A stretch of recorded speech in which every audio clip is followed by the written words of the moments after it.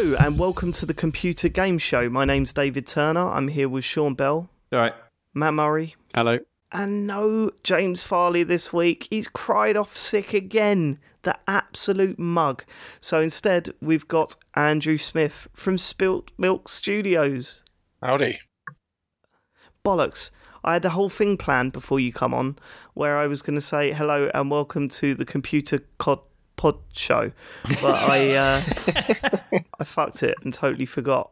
Sorry about that. Do you know what I'm not? Do you even know what I'm referencing there, Andrew? No. That's how you announced us on stage at EGX this year. Oh God. Which we'll go into. So Andrew, obviously, is the man behind Lazarus, the game that sponsored our podcast a few weeks back. Haven't had any sponsors since, so get involved. £40. The computer game Gmail, and there's you were doing a developer session at EGX this year, which is like utterly incredible. Like, that's so exciting to see you up there and properly giving it all the bigging about your game. I mean, over bigging it up, I think, but other than that, it was exciting to see. And yeah, you gave us a cheeky little plug. Thanks for that. No worries. You know, you got to get your money's worth, right? I mean, we didn't pay you. I was going to say, it's not getting your money's worth if you've got to route people to the thing that you advertised on. That's not. Yeah, that's not. That's a fair point. But yeah, so tell us, like, well, how long have you known that you've had this developer? Because to me, right, we been to EGX for years, and one of the highlights for definitely myself and Matt, I think Sean just fobs them off, is the developer sessions. Like, they're always really exciting, and it's cool to see people out there talking about their games. You learn a lot and you get to sit down, and I was just like, when I'd seen that you were up there, because I didn't know you were doing it this year. I'd only found out once you were actually on stage and people were tweeting us saying, oh, you got a plug. How long have you known that you had this on the cards? They invited us about a month back, I guess. And it's just one of these things where I don't really prep very much for them. Like, I get nervous if I do. So my method of dealing with it is by basically ignoring it until 2 days beforehand, and then just making the world's worst PowerPoint presentation, and that's about it. It's full of gifts. It was wonderful. So they contacted you, and like, once you, what they just email you and? Yeah, so it's funny because we denounced Lazarus's existence, probably a month before that, and that was on Rock Paper Shotgun. Like, that was probably the biggest sort of report that we got, part of the same network, and also they're like, I don't know about. Oh, am I allowed to say we're friendly with them, in the current climate? But it's dodgy, isn't it? It's very dodgy. But watch out for those avatars, boy. But yeah, like, we like Tango Fiesta, our previous game, that was born at a jam when Rezzed was held in Birmingham instead of EGX. So it was like 3 years ago, and ever since then, like, we did we had to present them the jam game at the end of that day, and ever since then they've kind of thought, clearly this guy at least doesn't just read off of a script, he doesn't kind of clam up on stage or whatever, and they just keep inviting us back. I don't know entirely why, but so when you like completely ignored it and it got round to 2 days before, were you just what were you thinking? What I mean, how did you start putting together that thing? It's a weird one. So I tend to, like, if I put up a load of text, I've got to think through, like, what I'm trying to do with the talk, right? They kind of give you a half-hour slot, and they say if you want Q&A, give that at least 10 minutes at the end. So 20 minutes. So usual thing would be like a minute a slide, right? And you just like write out some bullet points and read them off. But my problem is, if I do that, I get nervous, I trip over the words, or I just, it becomes really dull. You're just reading off of a slide. That's boring. So what I do instead is that's my first pass, and then I break that down so that every bullet point is a slide.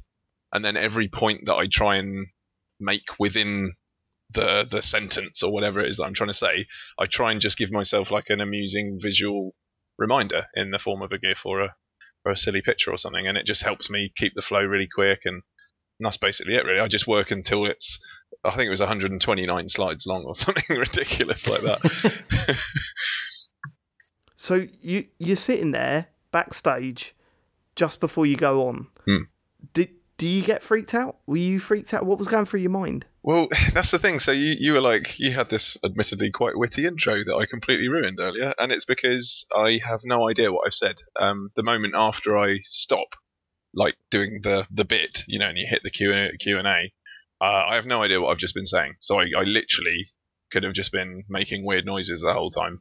And I was talking about this at work today. Everyone was talking about like the interview they had to get the job they were currently in, and I was like, I don't remember my interview. No. And they're like, oh, was it a while ago? I was like, no, it was about 18 months ago. But I just, the second I walked out the door, I was blank. Like it's like it never happened. It's a stress thing, isn't it? I suppose you just you're firing all cylinders that your brain's just not even committing any of it to memory, and it's just yeah, exactly. The remembering of it's not important. My first few stand-up routines when I was doing stand-up back in the day, my first 10, it was literally blackout, and I'd have to come off stage and ask my mate what I did.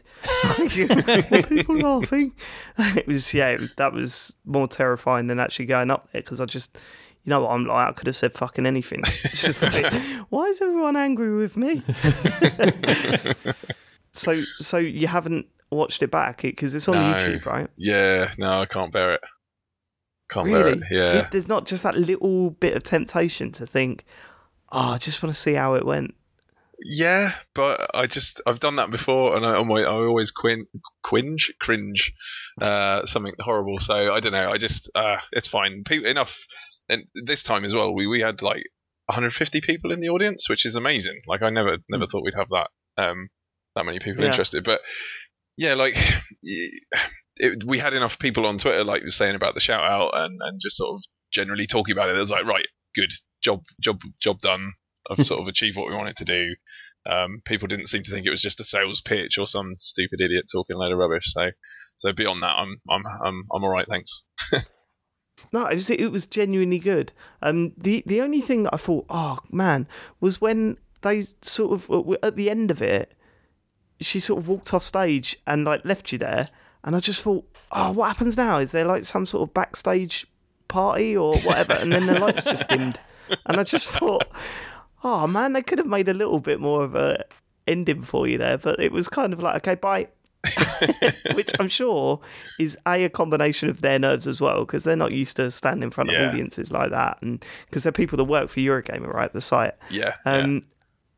And B, it's like, well, okay, they're really busy and they've got other ones to do. Like, it's just another one in the day. Well, but what did you do? Like, I mean, do you? What I'm asking, I guess what I'm asking is, do you get any special treatment like after you come out? Do you get like is it like the Academy Awards and you get a big gift bag with just thousands of pounds worth of stuff like in it? Gucci watch and all kinds of stuff. Yeah, I mean, I would if I was Mr. Eurogamer. No, we don't get any of that. But like, they're honestly, bullshit. It's they're just very friendly, and like you say, they're kind of like us in that, like, they're not particularly, au fait. They're not like, they're not in it to be celebrities or anything like that, so they're a bit nervous and whatnot, and so they're very kind, they're very generous, and they say lots of nice things, and the word kind of filters through. So like, I guess the only equivalent thing is like at the end of the day, there's like on the Saturday it was, wasn't it? There's like the exhibitors kind of party, I suppose. It's just a bar nearby, Wetherspoons or something, and everyone's just there and they're all switched off, and some people were just saying like nice things about it, like some of the old faces, because they use the same crew even in the backstage stuff, so we recognise each other, and it's kind of nice. They're like, oh yeah, you again, apparently my ears fit the mics very well. That's a fascinating tidbit there. Was that someone flirting with you, Andrew? It might have been. Well, your ears fit this mic really well. And then just give you a little kiss on the cheek, and you'd be like, come on, Brad, it's not now. Yeah, so I mean, would you do it again? Like, would you be bang up for that again, or was it a little bit too much? No, I love it. You got to, right? That, I mean, that's part of the job, I guess. Yes, now. Yeah. Like, I'm lucky in that I don't find it too stressful. I don't know why. Like, I get nervous a little bit beforehand, but as soon as I'm up there doing it, it's fine. And And yeah, like it's a big part of as an indie. We've got to kind of wear a lot of hats. I've got to do this. Like, it means that my guy, my coder, my technical director, he doesn't have to worry about it. So that's good. Yeah, I love it. I did have one more question for you. Right. So Lazarus is a game where you explore. What would you say? It's like a roguelike, right? Yeah. So things are created on the fly. You explore space. So the obvious sort of nods. It can't be compared because it's a completely different game and completely different style and everything. But the obvious nods are towards No Man's Sky. How do you address that? Because in your talk you made a couple of jokes about it, but then at the same time you were saying that you like No Man's Sky and everything, which it's about opinions on games, isn't it? But like, what? I mean, how do you do? Were you consciously like addressing it head on, or is it's something that you're actually trying to avoid? I guess direct comparisons with something of that scale, like regardless of whether it had sold well or not, or whether it's critically acclaimed or not, is something that we tend to try and avoid because we're just so little, right? So even if we all use the same words, the same language to describe games, and if we do our job well, then people are going to get excited about our game. But if they then also make a link to something of that scale, then they kind of start imagining things that are beyond the scope of what we're trying to achieve, right? So the reason I kind of brought No Man's Sky, was in the context of like not over-promising and things like that, and it was kind of jokey, but it's kind of serious at the same time. So, I mean, I think what I would say is that we're definitely trying to scratch a different itch, definitely. And it's definitely not a response to No Man's Sky at all. Like, this has been a thing. This has been a project that's been on hold since we signed Tango. Funnily enough, we were making like an iPad shooter, and we've just wanted to make a really good, fun, arcadey kind of shooter out of the 90s, but brought up to date. And then the opportunity came along with this online tech to make it actually really quite interesting. And so we're looking at like the stuff that you're saying, like, the generation and the procedural side is more to do with the gameplay than it is like the visuals or the world that you're in, if that makes sense. Yeah, no, that totally makes sense, and I think that comes across. I mean, I mean, it was so you can see where the differences are. I mean, not like it was just a completely different game, but it's just because of the subject matter. Like, people are going to make those obvious comparisons, and it's where you sort of join the line between friendly joining in and saying, but no, seriously, there's nothing like that game. Also, I had this weird image of you just walking off stage and Yoshida coming up to you and going, we're going to put it on PlayStation, but get yourself a good PR guy, because we know about you indie guys now. you after all, you are an indie developer. After all, that's all we are. Wow. That's all we are. Yeah, and no one saw Sean Murray again. Did anyone else want to quiz Andrew about his epic speech? I've not actually watched it yet, shamefully. Oh, fucking hell. What is the matter with you, Sean? You show no support for anyone else around you. How was that episode of Interface that you still haven't listened to? No, I was just going to say, I think it's interesting and important that, like you say, you weren't just getting up there and just being like, here's our game, please be interested. Like, there was a point to it, like with making an MMO with 4 people or, whatever. Like, there was an angle on it. It wasn't just, I've been to, developer sessions there that, like, it's just, it might be a developer, but it may as well just be a PR guy. Just being like, look, here's me playing a level and there's good in it. Yeah. I've seen so many people get these dev sessions wrong. Like, so I'm trying to think of a match. Were you with me at the Left 4 Dead 2 one? Yeah, the Left 4 Dead 2. I thought that was really interesting, that one. Really? That was the one where they sent the guy that didn't really know anything about the game. Well, right? It was just like some guy that worked there. It's interesting that they said, about how light it guides your way, and it was nice to have those are insights that I hadn't picked up on before. But yeah, he wasn't even he wasn't even the level designer, was he? But no, yeah, we've had he'd obviously been told a few things to read out. He obviously been told a few things to read out, but there was a lot of, especially the Q&A bit, where he was just kind of like, I don't know, really. Yeah, it wasn't. I mean, you and I were so excited for that, and it wasn't exactly what we wanted. But yeah, that was one of the more memorable ones, definitely. The worst one though was easily the what was it, the Tomb Raider one. Yeah. Jesus. I mean, I just don't just sit and play through your game a bit, like especially when it's out on the show floor. I mean, that's ridiculous. Also, you liked there was that dude that signs up all the indie labels for Vita, for Sony. Yeah, he was really good. No, I hated that. Okay, no, sorry. He didn't quite have the stories we wanted, did he?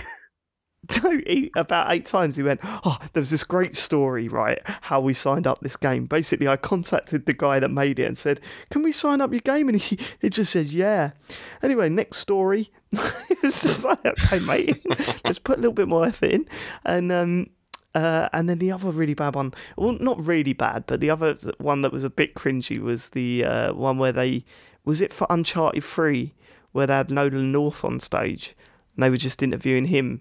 And there was, they opened it with, have a look at this picture. Do anyone know what this picture is? Yeah, that was London in 1912. Anyway, let's carry on. And then they just interviewed Nolan North. And it's just like, A, why have you shown us that? B, why is Nolan North talking like he's a developer? Like he's the voice actor, mate. You know what I mean? Okay, he's pretty well renowned and I want to hear from him, but I don't need to know how he travelled with the whole development team to the Sahara Desert to see how sand works. You know what I mean? It's just a very at what point did the devs turn around and go, sorry Nolan, why are you here? We recorded your line years ago. You don't need to be here now. You can go home. No, I'd pay for my own flight. It's just really bizarre. Do you remember how excited we were when we came out of Molyneux when he started talking about Curiosity? He does that, doesn't he? He does. He's such an encapsulating man. Honestly, if you know when you think about going for a meal with famous people, I genuinely think I'd have a great night sitting down and having a meal with him and just chatting. I think he'd be just so engaging, and he grips you the moment he gets on stage. Because we've seen a few of his talks. We saw Fable 3 as well, and he just gets you involved and wraps you in. And that's sad, really, isn't it? Because you end up going, Molyneux!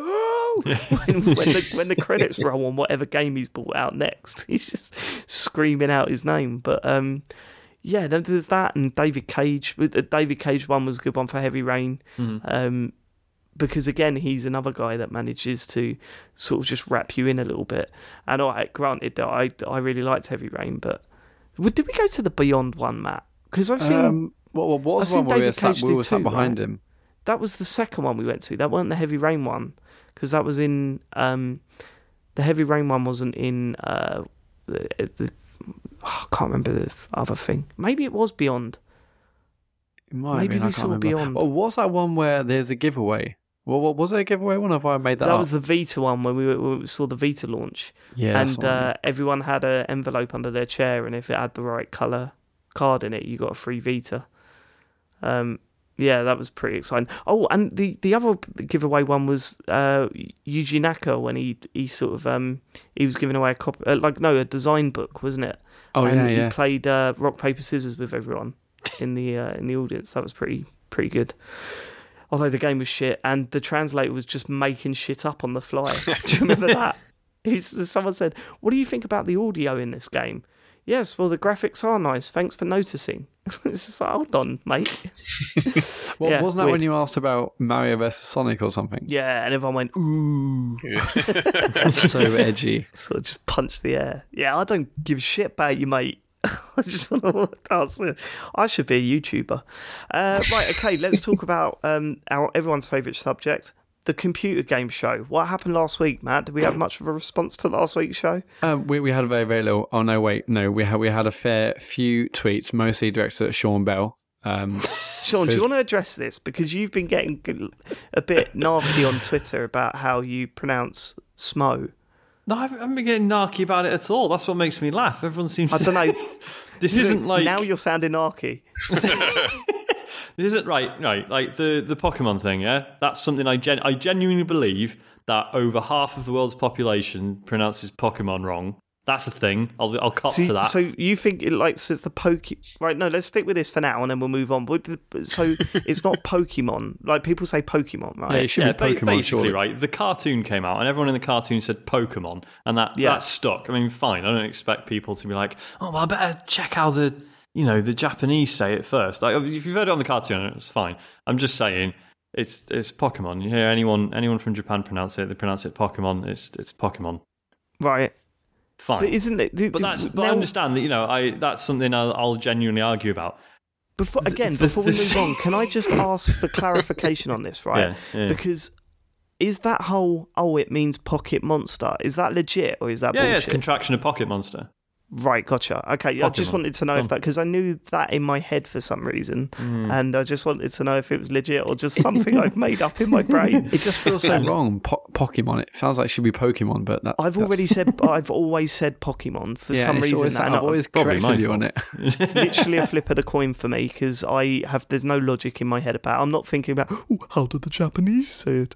I want to be Japanese. I just say whatever's in my head, and then when Harry was watching Pokemon every morning, it was saying Pokemon on the thing, and it just scrambled my brain. Yeah. But there you go. Okay, fine. We've done that one. All right, let's get on to Smo. So basically, last episode I referred to Smo as Smoff.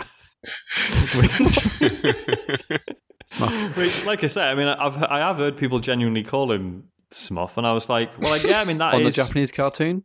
Yeah. And like OUGH, like that could be ow, off. And I was like, I don't see why not. So I just said it for a laugh, and now loads of people are kicking off. Did you say it for a laugh? But can I? Come on, you didn't say it for a laugh. No, did you? not for a laugh, but like just not really. I wasn't like, this is definitely the right way to say it, and anyone who argues it's a fucking ignoramus. The only thing that I found weird is that I've heard you say Smo many times. Yeah. And I've heard everyone say Smo many times. Yeah. So I had no idea where this Smo it totally threw me. I just thought, are you making a joke? Or... and just a little tip here as well, Sean. Never try and defend yourself to like say, "Oh, I'm not being narky," by saying, "Oh, I'm not being narky," right? That don't work, because that's pure narc, mate. There's pure narc coming out your brain there. No, it's just funny that everyone's like, no, Dave's pronouncing it correctly, Sean. Like, yeah, fine. Dave is the guy that knows nothing about Dark Souls. Which, incidentally, you went on to finish, didn't you, Andrew? Indeed. There is another victim of the Dark Calls podcast. Still on iTunes. Get on that. Yeah, just a very weird moment. Was there anything else? Any other response? It's just it's funny seeing people's tweets. So Kind Words Online said it's supposed to sound like sumo. I presume he's joking there. Dangleberries said smo like dough or smoff like cloth. ? Richard Worrell was like, if there's anything like the Van Gogh dilemma, you're all wrong. It's smock. Then Joshua Garrity comes in saying David is pronouncing Smo correctly, and that was the end of the conversation. 0 tweets after that. Garrity comes in, bam. I like the fact that Garrity opened the front door, stormed in, screamed his announcement, and then slammed the door behind him. And not one single tweet was received after that. It was all over after that. Cool. Also, Athena Allen said that she's glad that campaign is bearing fruit because Xbox's Phil Spencer says he's confident in getting Skate 3 on Xbox One. So there was quite a few. Could be the end of the conversation then. Yeah, there was quite a few mentions of Skate 3 coming to Xbox One, Sean. Yeah. Oh, you still mad about that? Sean is pure narc. That is it. He's pure like, narc, no, that wasn't. I'm trying not to defend myself too narkily. No, that sound was like, fuck, am I going to have to buy an Xbox? No, it wasn't. That sound was, oh no, they're going to keep asking that question. And it's really irritating. It was like when Adam and Joe was doing that Stephen just come in thing, and then there was a point where you could tell that Joe Cornish didn't like it anymore and he didn't want to encourage it. It's exactly the same. Right, cool. And what's the next bit of the show? That's news. Said the host. So what news, Matt? Well, Palm Lucky he's a bit weird, isn't he? Right. Okay. There's a story behind this because Yes, there is. Matt, you gave me a detailed description of what this story was the other night when we were playing Rocket League, only you were absolutely hammered, and now just before the show you're saying that you can't remember what the story was. I know what the news story is, but I don't know what I said on Right, okay, just tell us the PlayStation news 4. story. Sorry? Tell us the news story then. Well, the news story is that Palmer Luckey, according to the Daily Beast, who broke the story, Palmer Luckey has been secretly funding this anti-Hillary Clinton rhetoric on Reddit and stuff through the medium of memes. Who's Palmer Luckey? Come on, let's think about the listener. Yeah, so Palmer Luckey, the founder of Oculus, of course. Yeah, he's basically funding this Trump group that's basically posting memes about Hillary Clinton. A shit posting, I believe, is the official term. Who gets paid? Who gets paid He to shit basically post? financially backed this group. It's paid like What was that? $10,000. What was that, Andrew? It's stunning to me that people get paid to shit post. Like there's an assumption here that he's literally paying people to just sit on a forum and be dicks, but at someone in particular, which is horrendous. But just the idea that money's involved, like, Yeah, it's mate. just boring. They'd do it for free. There's Yeah, I a lot of know. people that would do that for free. He's a mug. He's a pure mug. Bad businessman. Yeah, what was making me laugh, right? So Matt come on, he was out all night, he got absolutely trolled and was texting us pictures of his feet on the train and kept constantly saying, I'm fucked. And we were going to play Pez, but you said you were too pissed to play Pez. Let's play Rocket League. Yeah. And then you went into this big rant about Palmer, what's his name? Palmer Palmer Luckey. Lucky. Yeah, and how upset you were about it. And I was saying, yeah, but why are you this upset? And you went, well, it's just annoying knowing that now that just billionaires can just like sort of control the media. Oh yeah, I remember that. Yeah. And my point was, Matt, that's been happening since the dawn of time. Like, if you've got money, you control the media. Like, what is surprising about this? I don't understand why you were so surprised that this goes on. Well, yeah. Well, because it's a little bit closer to home. It's just like a 24-year-old tech nerd who can just pay loads of money to change the rhetoric online. I will say, so I didn't actually finish telling the story of this thing. So basically, Yeah. there's this group called Nimble America and they've got their own subreddit and whatnot. And Palmer Luckey was reportedly financially backing this company. There's also apparently Palmer Luckey told the Daily Beast that he had used the pseudonym Nimble Richman on Reddit. That was his username, and he was given a password by the organisation's founders that he was then financially backing. Nimble America, this organisation. Says it's dedicated to proving that shitposting is powerful and meme magic is real, which makes me do a little sick in my mouth. So and basically the story is that Palmer was allegedly financially backing this company, but then since then Palmer Luckey has actually distanced himself from Nimble America, saying that he wasn't Nimble Rich Man on Reddit, that he didn't write the posts. He has backed this Nimble America, but he wasn't the one who wrote the posts. So either he's lying or Nimble or that Daily Beast are lying. But either way, it's a total shitstorm. And now developers are saying that they're stopping development on Oculus. I mean, obviously, like Gaff's in Meltdown and Reddit is on fire as well. And everyone's saying I'm taking my Oculus back, or I'm not buying an Oculus, or I'm pro Vive now. And it's crazy, really. I mean, Palmer Luckey has since posted an apology on his Facebook profile, saying he's deeply sorry that his actions are negatively impacting the perception of Oculus. He says he definitely did contribute $10,000 to it because he thought the organisation had fresh ideas on how to communicate with young voters through the use of several billboards. Didn't mention the meme magic and shit posting on there, obviously. But yeah, he says he wasn't Nimble Rich Man. Someone else obviously says he is. He said he didn't delete any posts. Yeah, so it's a total shitstorm. Well, disclaimer, I don't like Trump. I don't know what he's been saying. I think he's a right old mug. But do you think this would be such a shitstorm if it was a Hillary supporter? Do you think it is literally down to the politics or his actions? Is what I'm asking. It probably won't be as big. Obviously, Trump is a controversial guy, and he's a cunt. But exactly, yeah. I suppose it comes down to whether or not, like, do you see Trump as a genuine, like, is it a matter of opinion whether or not you like Trump, or is it just a case of, are you an idiot fucking racist or not? Do you know what I mean? It's not like oh well, I can see why if your personal politics fall a certain way, you might think Trump's a good idea.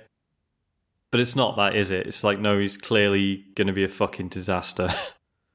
Like, I don't really consider that I mean, we're getting way off course here. Show about fucking computer games, but he's that fucking toxic that it's not like, hey, I respect the right, your right to your opinion. It's like, no, this is going to be like one of the worst things that's ever happened since Brexit, for example. Like, it's just an obviously terrible thing. But the weird thing is, so he's been financially backing this group, which is obviously clearly pro-Trump. But Lucky in his apology actually describes himself as libertarian and says he actually plans to vote for Gary Johnson, which is the Libertarian Party candidate in the US election in November. So he said that, but this group's pro-Trump. He's financially backing them because he likes the way they're communicating with younger voters. But that's bollocks, isn't it? I mean, it's crazy. Yeah, I mean that's clear horseshit. I mean, if you're oh no, I don't actually like Trump. I've just given him $10,000. Like, giving the Trump campaign. He hasn't given Trump $10,000. So just to be clear, with just not him directly. Hasn't just like met up with him and gone, "Here, mate." But like, it's supporting the Trump campaign, right? So why would you, if you weren't gonna? I don't know. There's other ways to prove that tech or whatever it is they're trying to do. It doesn't have to be political, and it is. So they've made a decision. That's the thing. It's like, obviously people who create nerd shit that we like, you don't expect to have like aligning politics with every single one of them, nor should you. But it's when you know that the money you've spent on a thing, like a fraction of that, has gone to the person, and they have then spent it on something you don't agree with. It's like, you remember, what was it called? The really good Shadow Complex. Mm-hmm. And that was, the story for that was penned by Orson Scott Card, who is not keen on the gays and actually, puts money into lobbying against same-sex marriage and stuff. And that's when it becomes really uncomfortable, because it's like, I bought that game and he's had a little bit of money from that. And he's actually put that into... You don't own the money now. You've got rid of it. Yeah, but then does that become part of your decision whether or not to buy a thing if you know the creator is going to take that money and put it into something you consider harmful? It is. Yeah, it is. It's a tough one, isn't it? I mean, obviously, when it comes to video games, we're pathetic when it comes to voting with our wallets, so obviously it's never going to make any difference. But I'll say that. I mean, loads of people are apparently boycotting Oculus, but... Yeah, are you going to boycott Oculus here, Andrew? I'm just boycotting VR. No, I mean... get that on. Get that on the record. Strong move. On the record. I mean, I won't be buying one, and part of that the reason is what's transpired here, I mean, I do think though it is a bit wrong-headed, but a lot of the community in games and in tech, and like we like to think that we're a bit more forward-thinking, a bit more liberal, I would say, than the majority, especially of people who vote for Trump, and so it's a bit of a shock in a way. And Sean, you're right. We shouldn't expect political kind of opinions to match up just because we all like video games or whatever. But I think that we're quite a self-critical industry. We're very sort of aware of like the missteps that we have taken, and over the past few years, a lot of stuff's happened to try and like push it in the right direction, like in a progressive direction. And then something like this to happen where he's young, and he's kind of like a figurehead. Some people will kind of see him as someone who's like, someone to point out as like a wonderful example of what tech can do and just being smart. And then he does this, and you're like, there's definitely like an emotional reaction in there. Yeah, I mean, I'm sort of torn on it, like, because I just think that politics and everything should just be so far away, removed from computer games that it's unreal. But then I guess it's unavoidable, though, isn't it? It kind of is, isn't it? You're right, and especially when you could just see. I mean, I don't know this about Trump. I don't know his stance on computer games, but knowing sort of the Republican agenda to the very minimal amount that I do, they don't seem too keen on computer games, do they? I'd rather blame them than their fucking guns. So yeah, maybe I don't know. Fucking hell, I'm trying to. This stuff always fucks with my head because I'm not that intelligent and I can't think about stuff that well. You know what I mean? And it's like kind of, can't we just talk about something else? Let's do that. Let's talk exactly about that. something else. What have you been playing this week, Matt? I've been playing Pro Evolution Soccer. I won't talk about it too much because we've all been talking about it for, well, you've been talking about it for two or 3 weeks now, but there was an amazing deal on at Tesco where it's basically like £26 brand new for 1 day or whatever, so I jumped on that. I also got a second copy for James Farley, so Farley's also got it. It's fucking sold like shit, isn't it? When you've got to put a press release out going, we're hoping that the critical acclaim will mean that it still sells. Like, it really didn't sell very well, which is, for me, personally, absolutely gutting, because that game is fucking phenomenal, and I love it even more. Like, the more I play it, the more I like it. It's such a good football game this year that I kind of want it to come out and smash things, but apparently that wasn't the case, which would explain why there's been some crazy good deals on it recently. Yeah, it's such a shame. I mean, everyone just, FIFA is football games, and PES just isn't for so many millions of people anymore. I've been talking to a few people in the office, and I've said PES is great, and they're like, why are you playing PES? Isn't it FIFA? And I don't know, people just think, they see the flashy graphics and the advertisements everywhere, and they just think FIFA's a football game, and they don't want to go back to try PES. It's a different style of game, and the football on the pitch is fantastic. But I don't know, it's clearly not doing enough for people. People want the official licenses and the realistic looking players. I know obviously some in PES do as well, but everyone wants all the official logos and stuff and the official names of the stadiums, and that's all they want, I think, sadly. It becomes a depressing state of affairs when we live in a world now where people would rather buy FIFA over PES because you get to open fake stickers in FIFA. Have a word with yourselves. Get the proper football game, all right? So what have you made? Well, honestly, coming from FIFA, back to PES, because you haven't owned a PES game for a while, right? No, I haven't. So I haven't actually owned a football game for 2 or 3 years.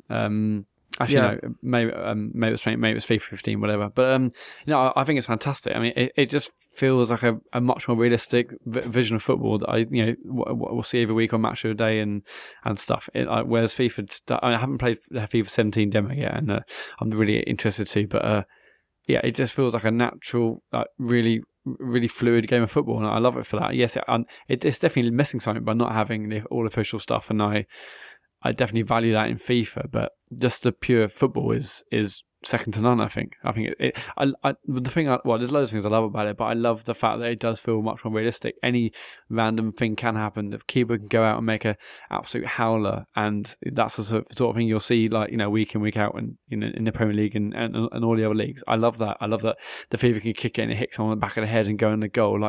I love just this random stuff, and that happens even more when you're playing locally. I think that's just brilliant. I mean, me, you and John Denton played the other night, didn't we, Dave? And the frame rate was not great when there's 4 of us on the pitch. Oh God, what the team play! Although I just feel like that must be a really, really weird game, and it must be better than that, surely, because that was shocking. I don't think it will be. The frame rate was so bad when it was like me and John versus you in a random. It was so bad I had a headache afterwards. That's how bad the frame rate was. I don't get headaches for things like that, but I was getting a headache as well. Yeah, it was shocking. Just it was so bizarre. It was so we were playing team play, 3 player. Was it? No, it was 4 players, wasn't it? 2 on 2. But then, it was 3 players because my teammate and John and you in a random, yeah. But then my random teammate dropped out. Oh yeah. So it was you 2 versus me, and it was just like a joke. It was so bad that it's so disappointing, because one thing that keeps me going back to FIFA is the online co-op seasons. And if they can't even get that right, then what hope do they have of bringing a proper full version of it out? It's not going to happen, is it? Yeah, it's disappointing. But it'll be interesting to see what. I mean, FIFA will go gangbusters, of course, because it's FIFA. The Konami haven't released sales numbers, have they? They just say it's disappointing. Is that what they've said? Yeah, that's right. I wonder what that means. Yeah, I wonder how many that's actually sold. It sounds like they want to stick with it, but I mean, they're a company now that barely have any games, and if that game, like, I wouldn't be surprised if they announced that actually we're not doing FIFA anymore. We're not doing PES anymore. Yeah, because the it's only not two games worth they're it. doing are PES and obviously Metal this new Gear. Metal Gear game, right? Yeah. Yeah, so for this to potentially bomb, it doesn't. God knows what we were seeing in 2018 or 2017, I guess. Absolutely nothing. Yeah, shame. Have you played anything else? I played Grow Home. Played a bit of that. Oh shit! I really want to play this. Is it good? So I only played about an hour and 20, but from what I played so far, I really, really like it. So it was on PS Plus, but I presume you didn't purchase it at a time. No, I missed it. Oh, gutting. Sean and Andy, I presume you've played this already, right? Yes. Yeah. So what is it? What is it for those that don't know? So it is you play a little robot called Bud, and basically the aim of the game is to grow these plants. I'm only an hour or so into it, so correct me if I'm wrong, Sean or Andy, but I believe you basically have to grow these plants and get to the sort of get out of the atmosphere of the planet you're on to your original planet or to your ship. I believe it. To your probably ship, is. yeah. Yeah. So it's open worldy. You just walk around obviously with the analog stick, but the chief mechanic is that you control both his arms when you're climbing things using L1 and R1. So you'll walk up to something, you can jump onto a plant, and you'll press that L1 to grab left arm, and then right hand, left hand, etc., etc. So it's a lot of climbing up and down plants. There are these sort of leaves dotted around these plants, and you can basically hit square on that, and that will take this random branch into a different direction. Although I believe can you control where the direction of that Yeah. branch goes? It's a bit stiff, like on purpose. You can't just sort of. Right. Okay. The whole point is you can sort of angle it, and you're supposed to guide it towards those sort of big glowy fruit things. Crystal things. Yeah. Crystal things. Yeah, sorry. Yeah. So I mean, it looks really nice. It's really sort of simplistic, polygonal models with very little, if any, textures. It's just like big, huge, fat polygons. It definitely had the feel of like an old school Sega platformer when I first started. It's got really, really nice music, and just the old school polygonal style of it. It just reminded me of an old Sega game. But I'm only an hour and a bit into it. I've read a little bit about it, and people complain how short it was. How short is it exactly? It is very short. I finished it in an evening, but I don't know. Okay, It cool. was just one of those ones, not unlike Journey, that I was just like, right, that was 3-4 hours out of my life, but I've come away like I've really enjoyed myself. I'll talk about it for some time because it's just quite interesting and fun, and I felt like I came away with more from 4 hours of that than 20 hours of like a lot of AAA games or whatever. It's just I just think it's the right length. I do hope that this is your genuine internal monologue after you finish the game. Put the pad down. Right. Okay, Sean, let's debrief. So, I mean, the way you're describing it is fine, but Thank you. Isn't there, Frank? There's more to it than that, though, right? Isn't this like one of those games with feelings in it and that? No, not really. No. I mean, I'm only like an hour and 10 into it. I haven't. You basically have this other robot which is talking to you. It says it's MOM, which is mom, and that's like that's basically like your the person on the other planet or your ship, whatever, talking to you, and and that person relays mission objectives and whatnot. I haven't really detected an amazing sort of chemistry that way. I'm not sure if it changes, Sean, but Well, maybe I've got that wrong then, because I don't think it's one of those feeling games. I could be totally wrong, of course. So people just rave about the gameplay rather than, some.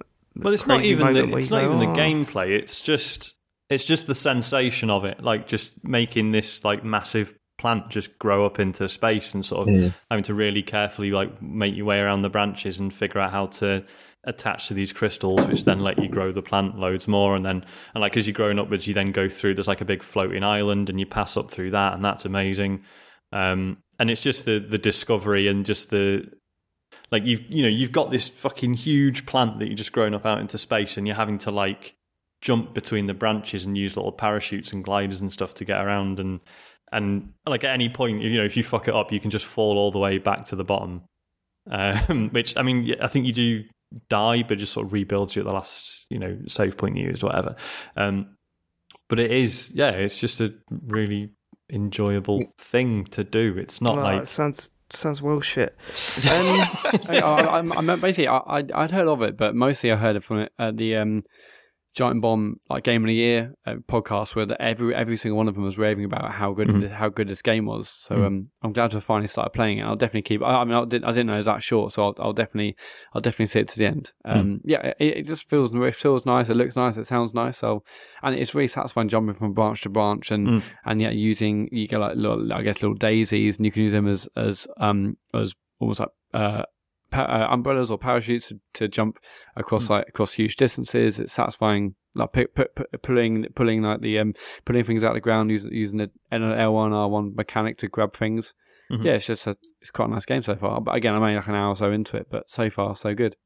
Yeah, the little guy who runs around a bit. He's a bit drunk feeling. Is probably the best way of putting it. Yeah, his controls are weird, aren't they? Yeah, it's like a procedural animation kind of a thing. So, like, I don't know if you play Gang Beasts or something like that, but that little bit of sort of, what you want to do, and if it was Mario, it would be like 2 buttons, like move and jump, and you'd know you'd nail it. But in this, there's always an element of like, oh, I'm not sure, and even down to the point where like you say, you're growing this Jack's Beanstalk thing, like this enormous thing, and just the angle of the stalk under your foot when you jump is going to push you away at a different angle, so like you're always on the edge of just falling and having to like react to that, and the sense of scale, as someone who's not great with heights, I'm getting sweaty palms just even remembering playing it, so there's that too. Yeah, it's great. I think I'll treat this one like Lazarus, just wait for it to come out on PS Plus. It's a free-to-play game, so that joke doesn't work, but it's been in my head to get it out. I'm quite surprised because this is not the sort of game that I had in my head. I thought it was going to have some big emotional weight to it, but either way, I should probably play it then, because enough people have said that this is pure class. So you're not thinking of Gone Home. It's interesting because obviously the sequel is out now. They've definitely talked about it on another podcast. I just heard that, Andrew. It just slipped through to my ear. Then I just heard very good. Sorry. He said, "Are you thinking of Gone Home?" Sorry, go on. Just that the sequel's out, and early reports are that it's not as good, which is quite. Oh, really? Quite a shame. Apparently, they've changed it a fair bit, and what they've changed doesn't really have the same feeling that the first one had. That's a shame. But maybe you should try it, listener, just in case you don't feel the same way as the person that Matt's heard. Well, it's only like £6 or £7 as well, so I keep meaning to pick it up, but maybe I won't bother now. What? £6, £7. Matt, what have you done? I'm so sorry, developer. Andrew, your turn. What have you been playing this week? Okay. I've been... It's a bit of an odd mix. Red Alert 2. Anyone remember that? Yeah. Oh, absolutely. Yeah. No. So yeah, for the listener, it's a very polished 2D kind of RTS game from Westwood Studios. It was released in I think like the year 2000 or something. You basically, it's like set in an alternate timeline where I think the Einstein invents a time travel machine, kills Hitler, and then obviously the Russians become the dominant force, obviously, and then you're fighting against them or with them.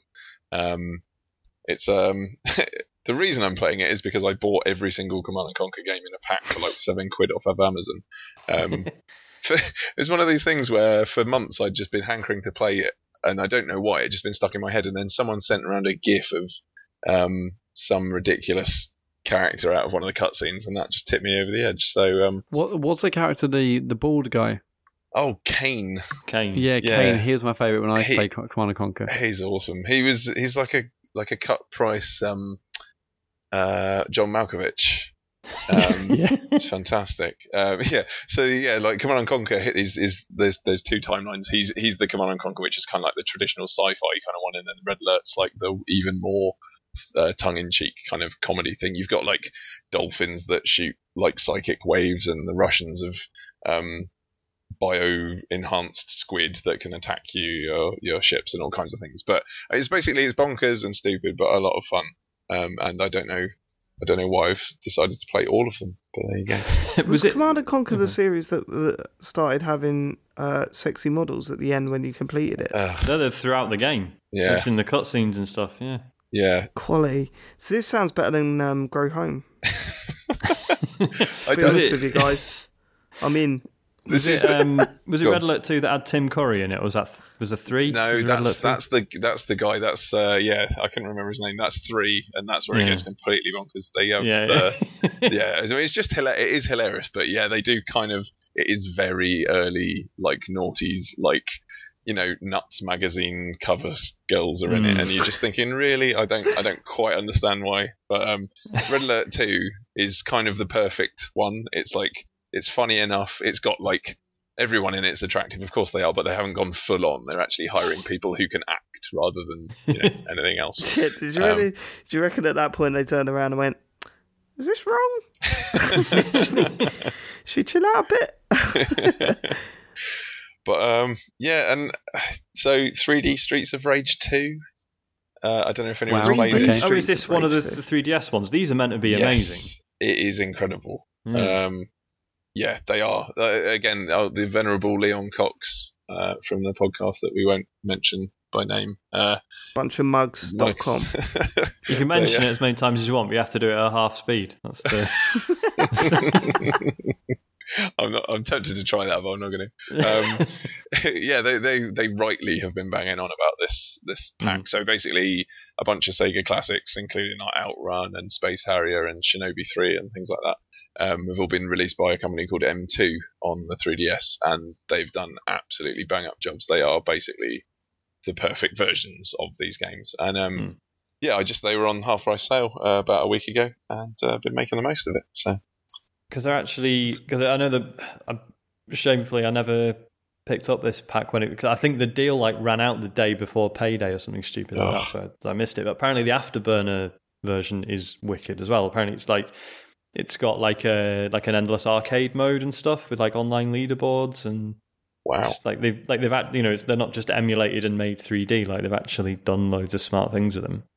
Yeah, there's some stuff even in Streets of Rage 2 where it's just it's purely presentational. It it's not really affecting the gameplay, the 3D. But you just I don't know how they've reverse engineered it to do that, because they were never built with that in mind. There's like depth in the tiles that didn't exist before, so they've done like some absolutely amazing job. So yeah, I'm keen to because it's like because there's some of those like 3D classics on the 3DS, like Kirby's Adventure is on there. And that works because that's just sprites in layers, and it's just totally side on. Whereas like say Streets of Rage is like it's sort of a diagonal viewpoint, isn't it? So you've got the depth of the street and stuff in front of you, and which like I say is detail that was never there to begin with. So do they hold up? Does this game hold up? Streets of Rage 2 definitely does. It's actually really, really good. I got to I played the first one on the pack as well. I was like, all right, I'll do it in order. I don't know why I do this to myself, but and I got to the end, and there's a dialogue choice, and I was playing it in the purest form, so it was Japanese, obviously, because I'm an idiot, and so I didn't know what I was doing, and I just picked the wrong one, and it sent me 6 levels back. So Streets of Rage 1, really brutal. Streets of Rage 1, not so much, but Streets of Rage 2, genuinely, because I basically was like, fine, I'll play the sequel. And I was like ready for it to be really annoying and old and just unforgiving. But it's genuinely brilliant. Really, really good game. Who do you play as? I was playing as Skate. I think that's his. Standard. Yeah, he's like a 16-year-old kid, and one of his moves is he finishes with the headbutt. I just got to respect that. Millwall fan. Yeah, basically. Although if he turns up with skates at a Millwall match, then he's probably going to get beaten up. But I mean, we all love Streets of Rage. I remember playing that so much as a kid. I can't imagine, because I always played it in multiplayer. Has it got any sort of? You've probably said this. Has it got like local? Can you link up with another DS and play it? I don't know. I No hope comment. so, because you're right. It would be a bit weird if it didn't. And wouldn't it be good if you could beam it over as well, so the other person didn't have to have a copy? I know that Nintendo allow that stuff. I just wonder how much of a good or bad idea that is. Sure, it's got to be a good idea, right? Because if you sit down with a mate and they haven't got it and you play it together, surely the person that hasn't got it's going to go home and think, oh, actually, I could do with some more of that, and then buy it themselves. Yeah, I mean, I guess the counter argument is no, they'll just make sure they always play it with the same mate. But Yeah, it's I true. don't know. They should do that. They do it with Mario Party, right? Yeah, Where if you got Mario Party, then you just all beam into one game, one car, which makes sense, I guess, because I don't know. I'd love to know stats on that, like if that works, if that's a genuine form of marketing. I mean, like I would err on the side of it converts more people than not. You'd think, wouldn't you? But without the stats to back that up, like Yeah. I don't know. It's because I could go on a boring football story in a minute, but I won't. Like, there's a lot of people that think lower the prices of football match tickets, get the fans in the stadium, and then sort of by that, like the more people that come that wouldn't have come before, it makes up for how much you drop the ticket prices. Yeah. That's a complete myth. Doesn't work. But yeah, just thought I'd Well, it's like throw that cinema in there. tickets as well, isn't it? Like everyone's like, why don't they just like I go in the cinema and it's fucking empty? Why don't they just reduce the prices and then more people would come? And I get it, but you kind of assume that there's a reason every single cinema prices things the way they do. Either their hands are tied by the studios or whatever, or something. Point is, there are people who are paid to do the maths on these things. Yeah, I was about to say, it's almost as if people that are paid to work out the best way of getting money out of people know what they're doing. Yeah, weird. Cool. Anything else? I just want to give a shout out to something I played at EGX. Oh, brilliant. Yeah, did you get much game time there? Not really, more than normal because I wasn't on a stand. But this is a really horrible thing to say before I'm going to talk about one of them. But if I want to play a game, I'm not going to play it there. I'm a bit funny about it.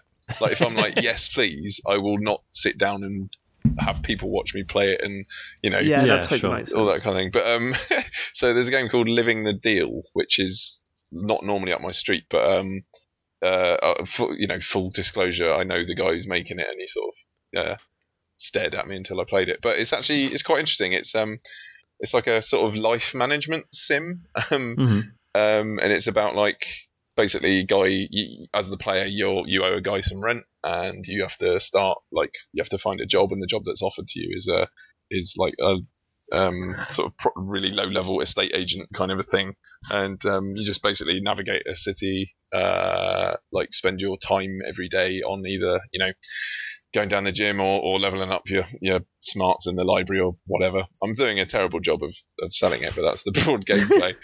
But it's really well written, nicely presented. It's really, really early version, and it's already like just really, really polished presentationally, and I think it'll do really, really well on PC and kind of like, I don't know, it's kind of a game I could see a lot of people who aren't necessarily into games with a capital G getting a lot out of on their phone or whatever, between bus stops or whatever. So I'll give it a shout.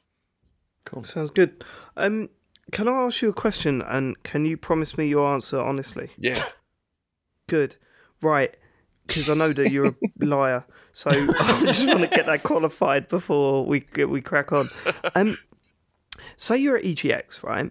And you go to, obviously, well, I'm assuming that your main interest would be the Res stand with all the indie games and stuff. Yeah. So, like, if you started playing a game there and it was genuine shit, and then the developer come up to you and said, oh, what did you think of my game? How would you deal with that situation? Do you know what? I was listening to last week's podcast and I almost emailed because you guys were like, oh, I couldn't say anything. It'd be weird. And is that your answer? You couldn't say anything? No. I think I would have to, but only because I'm a developer and I know how valuable that is, right? So many of these people were there, and this is the only time they're ever going to get any honest feedback other than when it gets reviewed. And so for a lot of people, you're actually doing them the hugest favour by being brutally, brutally blunt. Some of them won't be able to deal with that, right? Obviously, some people aren't going to like that at all. But for the people that can, it's like, you release a game and it gets reviewed and you're like, oh, everyone said they liked it at the shows, and then it gets slaughtered and you're like, I don't know what to think anymore. So knowing that, as I do, like experientially, I'd have to be honest with them. Like, I wouldn't be blunt.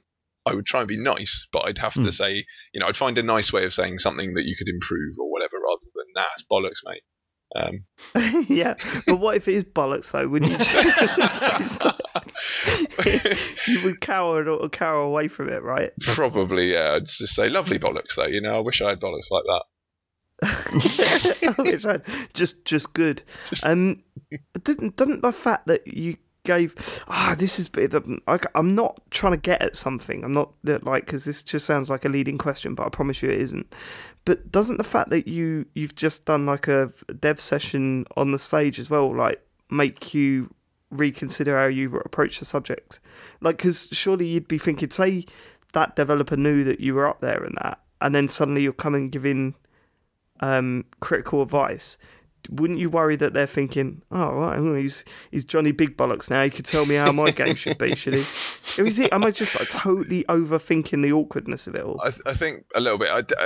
Generally, everyone in the res zones kind of knows each other, or at least knows someone who knows someone, right? So there's like a general level of like respect in there, just like professional level, and the idea of we're all a bit in it together, I suppose. And apart from that, I think I'm just not. I don't think about it that much. So you might be right. Like, it might happen one day, and I won't know what to do. I'll just be completely lost. I'll be like, oh no, what have I done?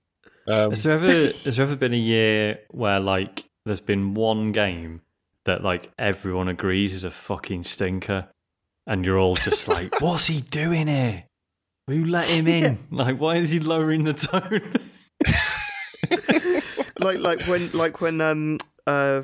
Mrs. Brown's Boys goes to like the British Comedy Awards or whatever, and then like Dara O'Brien is like shuffling his feet, going, oh, let's try and avoid conversation with that one. Not that I've ever seen, honestly. Like, I would. Do you know what? There probably are, but we just won't say anything. And I don't think it's like a communal, like, we'll all not talk about that one. But I think generally we're trying to be a bit more positive because, like Matt was saying last week, big fan I am. But it's just nice to have people around you who are like being encouraging. And that doesn't mean you have to like just stand in front of someone who's done just a crap on the ground in front of you and said awesome and give them applause. But it means that you just look for the good stuff and try and help them out. And don't be a dick. Yeah, I get that. Yeah. It makes sense. There's no shame in like there's some people that think. Like, I always think this when I watch Big Brother, right? There's always a group of people that go, I'm not fake, I tell it as it is. I don't, talk behind people's back. And you just go, no, that's just being a cunt. Like, that's just being a fucking arsehole. You can't... Yeah, it's like when like people say, like, someone's two-faced, like it's an insult. It's like, oh, what, because they won't just be a prick to everyone. Yeah, like, exactly. Exactly. That is exactly it. Yeah, sorry. This whole line of questioning is me trying to rob a lot of indie developers of some good advice from you. Now that you'll overthink it when you approach them for their turd of a video game. Right, okay, I'll do my bit then. I've been playing FIFA 17. It's the trial version, but not the demo version. So EA Access do that 10 hours thing. And there was a lot of news reports saying that it's extremely limited in what you can do in the trial this time around, but it isn't. It's complete. From what I can see, it's completely open. You could do whatever you want in it. By Pez. The next game I've been playing, I'm joking. It's vastly improved from 2016, but coming from Pro Evolution Soccer 2017, it's not even close in my opinion anymore. I mean, there are still a vast amount of benefits in going FIFA. I say it every year, the game modes, the licenses, it means a lot. How slick it is compared to PES when you're not on the pitch is like amazing. The difference between the two is incredible. Like the menu system is so much slicker. Getting in and out of games, matchmaking, everything is done better in FIFA. It's just when you're on the pitch, it does not feel as good to play. There's a lot more bullshit in there. There's a lot more moments where you're through 1-on-1 and your player will do something really dumb because it feels like the game's trying to dictate the drama as opposed to actually playing a fair game of football. When I miss a 1-on-1 on pairs, it's usually down to me being stupid and playing badly. When I miss it in FIFA, I'm always kind of like, hold on a minute, why has that happened? There are moments where you'll make a tackle that you'll know that you won't score from because it's like, otherwise every time that happened, you'll score from it, and the game can't allow you to score in the same way every time. So I think it finds artificial ways to try and do it. All of that shit's still in it, but it does still play a better game of football than PES 2016, no doubt. It looks a little... FIFA 16, no doubt. It looks a lot better. Online Carp is as fun as ever and as frustrating as ever. And the journey is genuinely a really good idea, and it's genuinely exciting. Like, it's really... I love it. It's cheesy as fuck. I don't really like the writing in it. I think it could be made better, but that doesn't matter. It doesn't need to be anything special. Like, it's like EastEnders, right? EastEnders is written like shit, but it's still got the stupid cliffhangers that keep people hooked week after week. This, it's not written too well, but it's still got, those, like, for example, the first time you turn up, you're doing your first trial for a major club, like you're playing in front of all the scouts. And the first time you turn up at the stadium, there's a guy there who's already got a pro contract going, laughing at the car that you've got while he gets out of his, really expensive car. And you just think, fuck off. Even dicks aren't that dickish. But at the same time, he's a dick and I hate him and I fucking break his legs on the football pitch. You know what I mean? It's still got those sort of really cliche bullshit, story, what do you call it? Those steps. What's the way before I say that? I'm not a writer. Yeah, it's got that stuff in there, and it works, and it still winds you up.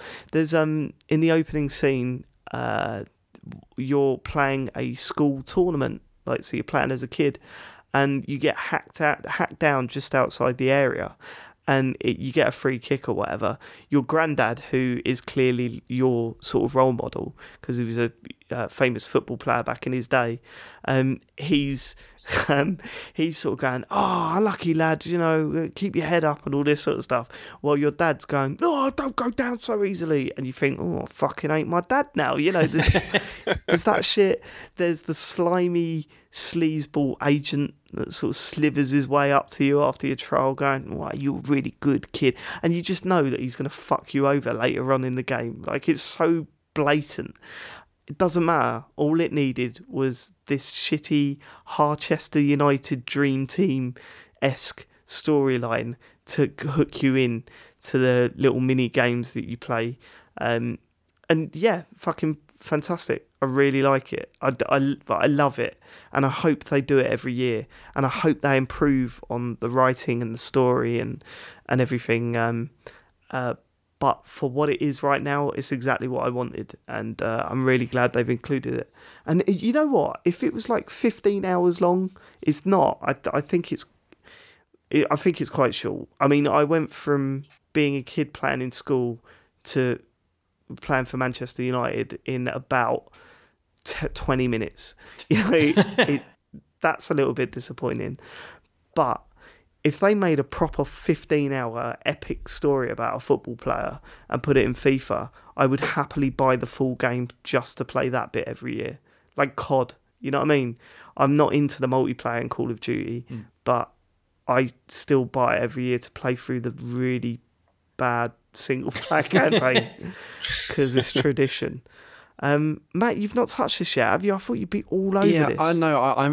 I've just been busy again. The only thing I really want FIFA for is a single player thing. In all honesty, have you got EA access? I didn't think the single player was in it on EA Access. It totally is, yeah. There was... Because I was getting grief from our mates about this, that I was telling everyone, don't even bother with the trial, it's really hacked to pieces, like all the game modes have been pulled out. It turns out that was just a completely false story, but it was run on all the major websites. So, yeah, it's all there. It's all there. So I can just try and rinse through a single player when I... Yeah, I guess. Oh, well, I mean, I'm going to do that now. I did not know that was on there. Yeah, I'll definitely do that. You can run through the journey. Yeah, that's how I'm playing it at the moment. Okay, I thought you were talking about the demo still. Okay, that's amazing. No, the demo has one section of the game that's pulled out, like, you know, it's still quite early on, I guess. I don't know how long the journey is, but it's pulled out quite early, and it's very short. You get to play like 20 minutes of football in the demo. But no, you start right from the beginning in the trial version on EA Access. Oh, wow, amazing! Yeah, I'll definitely do that. Yeah, that sounds great. Have you got no interest in even trying this? Because Andy, are you into football at all? Not particularly. Like, I watch it on an international level, you know, like most sports. But I don't know. This has intrigued me. I'll be honest, because like for all, yeah, like PES is better, but it's a better game of football, which is not necessarily the bit that. Yeah, interests me, and I'm like, yeah. Why have they put this in? Is it because they know that, like, mechanically speaking, like they're not going to be able to match PES, and like the sort of the drama on the pitch, if you like, isn't ever going to match that, and so they're like, well, we can beat it with production values and a story, or is it just that it was a cool idea? Because like, what was the NBA game that's been doing it for a couple of years? Yeah, that's maybe? What kicked it all off. There was the NBA game did it. And it got a lot of praise, so I'm guessing... Wasn't it one of the Fight Night games did this ages ago? Yeah, Fight Night Champion. That was the one, yeah. And you go to prison and stuff. Yeah, it's really good. Yeah. I mean, because I reviewed it and I started my review. There's many ways that I thought I would start my playing Fight Night, and it wasn't on the floor of a prison, like, being beaten up by some badass people. Yeah, it was weird. It was so yeah, it's been on the cards, but it's been something that I know certainly I've been crying out for years, because it just seems like a really cool thing to do.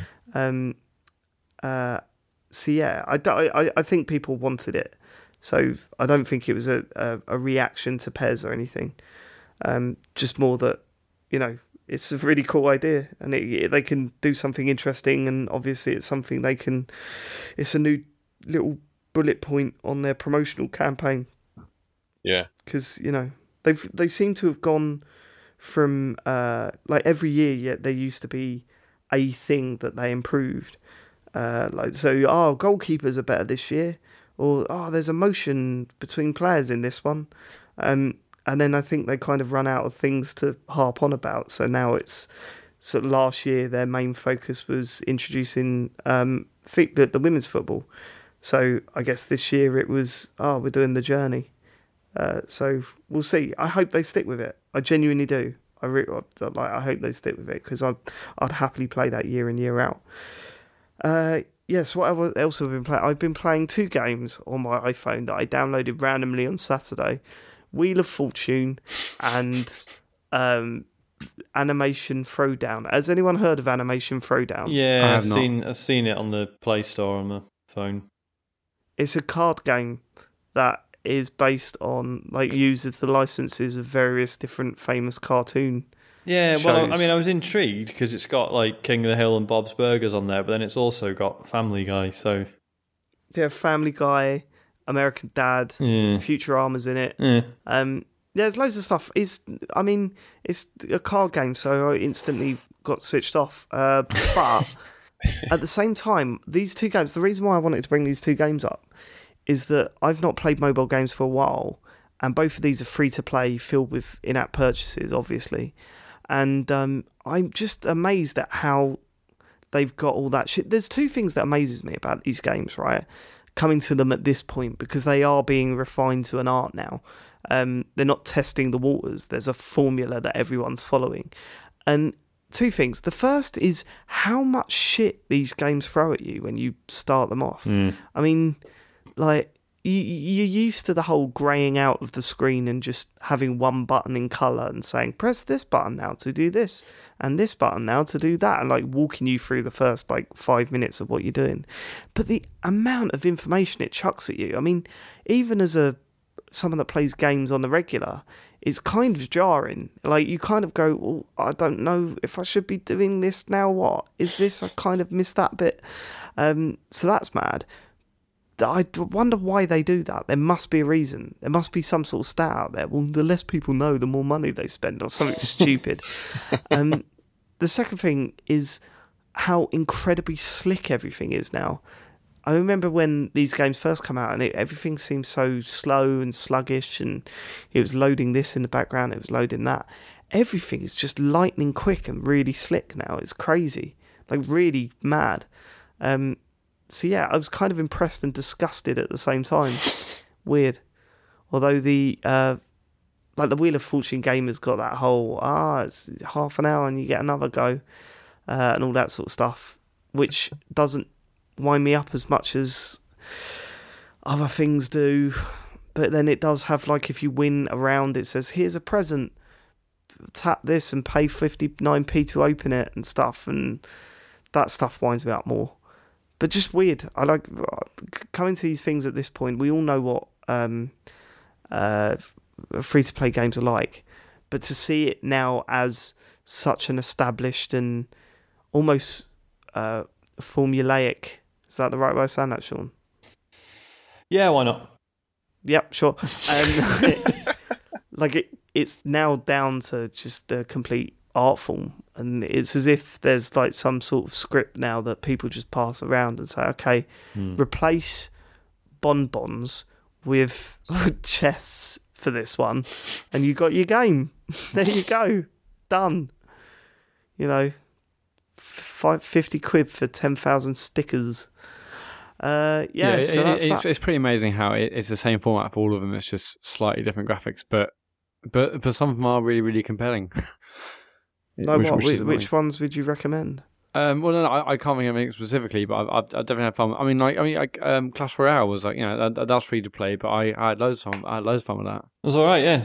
Clash Royale's a good game. I had to delete it in the end because I was just getting too much into it, and I was getting dangerously close to actually paying for something on it. But I love Clash Royale for the few weeks I played it. I loved it. Yeah, it's weird. I'm playing a game actually. I didn't have it on my list, but I've been playing a mobile game. I haven't played mobile games really for ages, apart from the usual ones. I've been playing AG Drive, which is basically like F-Zero. Yeah. I'm not sure if you've seen it on the store. And I was like amazed at how good that looks. It's super fast. It's basically an F-Zero game, but it looks really, really good for something on a mobile device. The most baffling design decision in it is that the speedo is right bang in the middle of the screen. Which is just, I don't know why they thought that was a good idea. Why not have it at the bottom corner? It's just right in the middle, and the tracks or the races are super, super fast. So you need to have like split second reactions to get out of the way of another competitor or make sure you take the corner correctly. And yet you've got this fucking speedo right in the middle of your vision, which is crazy. But apart from that, I'm quite enjoying it. Yeah. AG Drive it's called on iOS at least, and it's free. Right, Sean, what you got for us? There's new Destiny expansion. I just got my code. You got your code, did you? I'm in, Sean. To fucking pay up £25 for it like the rest of us mugs. I don't understand who thinks that I should be paying for games. There's no one out there. They must know by now that I don't need to do that. I shouldn't need to do that. You're above that, aren't you? At David Turner's on Twitter. Disgusting. You can DM me the code, it's fine. To be fair, I talked about a fucking niche mech platform last week, and at least one person has bought a copy off the back of it. He tweeted me to tell me, so there Marketing, you go. Mate. Yeah. We're top influencers. Right, Rise of Iron, new Destiny expansion. We knew this wasn't going to be as substantial as Taken King, because Taken King was like, look, we finished the game now, and we've understood the tone we're supposed to take with it. It's supposed to, like, the story's meant to be there, but not really important, and there's just some, like, vaguely amusing dialogue, and that's all fine. This Rise of Iron's a weird one. For one, the actual story missions there's about 4 of them, I think. Really? Yeah, like you'll do it in a couple of hours. It's weird. Like I think this is just Bungie realizing that basically most players don't get a huge amount of mileage out of the quote-unquote proper story missions, and the rest of it is just chasing weird little objectives on patrols or, bounties or leveling up your factions and stuff. So it seems like they've really focused on that this time. Like the story just sort of goes in the blink of an eye, and you do the last mission, and it's very good. Like the story missions are really cool, but it was a bit like, was that it? Yeah, I quite enjoyed the story missions in Taken King. I like the fact there's a little bit of humour between the characters, and what I actually got to know some characters for the first time in a Destiny game. So does this not have that? Not really. It does, but it's just quite short. It actually expects you to care about a bit of backstory about the Lords of Iron, which is not that interesting. There's a nice bit when you do the last boss in the story missions that I don't know if you could spoil it. I won't talk about it anyway, but it's cool and really nicely done, and it's just a really good fight. So you finish those, and then same as Taken King, you finish the story, and then it's like suddenly you've got all these other missions to do and stuff. They're just not in little scripted missions with lots of dialogue and stuff. They're just sort of things you crack on with, either on patrol or like the new Archon's Forge, which is a bit like the Court of Oryx from Taken King, and that it's basically awesome.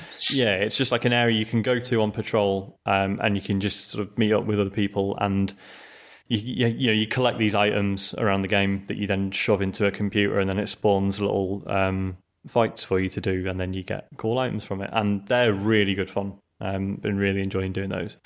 Are they different? Are they different to the one in the spaceship or not? Yeah, the one in Taken King, sorry. Because the Court of Oryx stuff was really sort of boss focused, whereas this is like, here's like 50 enemies at once, deal with it. It's much more. It's sort of basically halfway between the Court of Oryx and your Prison of Elders. In that there is a boss, but it's also really focused on there just being shitloads of enemies that you have to handle, and then sometimes it'll spawn. They've added these two-handed axes that the Lords of Iron presumably wants used, and they're like a little special item that you can smash around for 30 seconds and then it sort of wears out. That's really good fun. The new strike is shit. So I don't know if you heard that. I've heard about this. That was a dog waking up. That's so is there just one new strike? There's one new strike, and then there's 2 what they're calling remixed ones. And I've only done one of the remixed ones, which is bloody Sepix Prime. It's called Sepix Prime, whatever it is, Sepix anyway.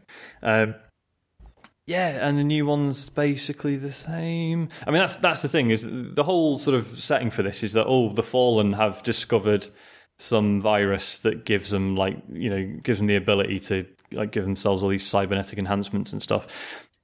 Now, speaking as someone who defends the Taken, who are just reskinned enemies but with different abilities, these are just the same enemies pretty much. They don't really behave that differently. They've discovered a virus that lets us recreate the same fucking enemies again. And they even in the dialogue, characters will refer to them as the Fallen, and some will go, "It's not the Fallen, stop saying that." As if it's the developers being "Yeah, sorry." Wow. Really strange. So overall, I am enjoying it. But the new strike is a real letdown. There's just not a huge amount to it. The boss is shit. It doesn't have the whole thing that was really smart with the Taken King was that throughout year one, everyone's the raids are really cool and the ideas in them are amazing, but who can get 6 people together for 5 hours or whatever it takes? So then the strikes in year 2 sort of took some of those elements and sort of boiled them down a little bit and simplified them a bit and made them work with just 3 people. And that was really smart. That just made the strikes really interesting. There's just none of that in the new one. It's proper just year 1 stuff. In that basically the boss is there's one of those hard Fallen lads who just sort of struts about firing this shotgun that kills you in 1 hit. And also there's an ogre, but he's invincible. And you just have to kill the Fallen guy and then they both die. and it's just Why has that happened? yeah, I don't know. It's just really not satisfying at all. So is this will be the last major September DLC before Destiny 2, right? Yes. So do you think like they've just taken loads of people off this and said, yeah, here's like a smaller team. You guys finish the Rise of Iron, and the rest of it, everyone else will get on with Destiny 2. Pretty much. It does feel like a bit of... I mean, I know this is one of those stupid assumptions we make despite knowing nothing about the development process, but it does feel like a bit of a B-team project.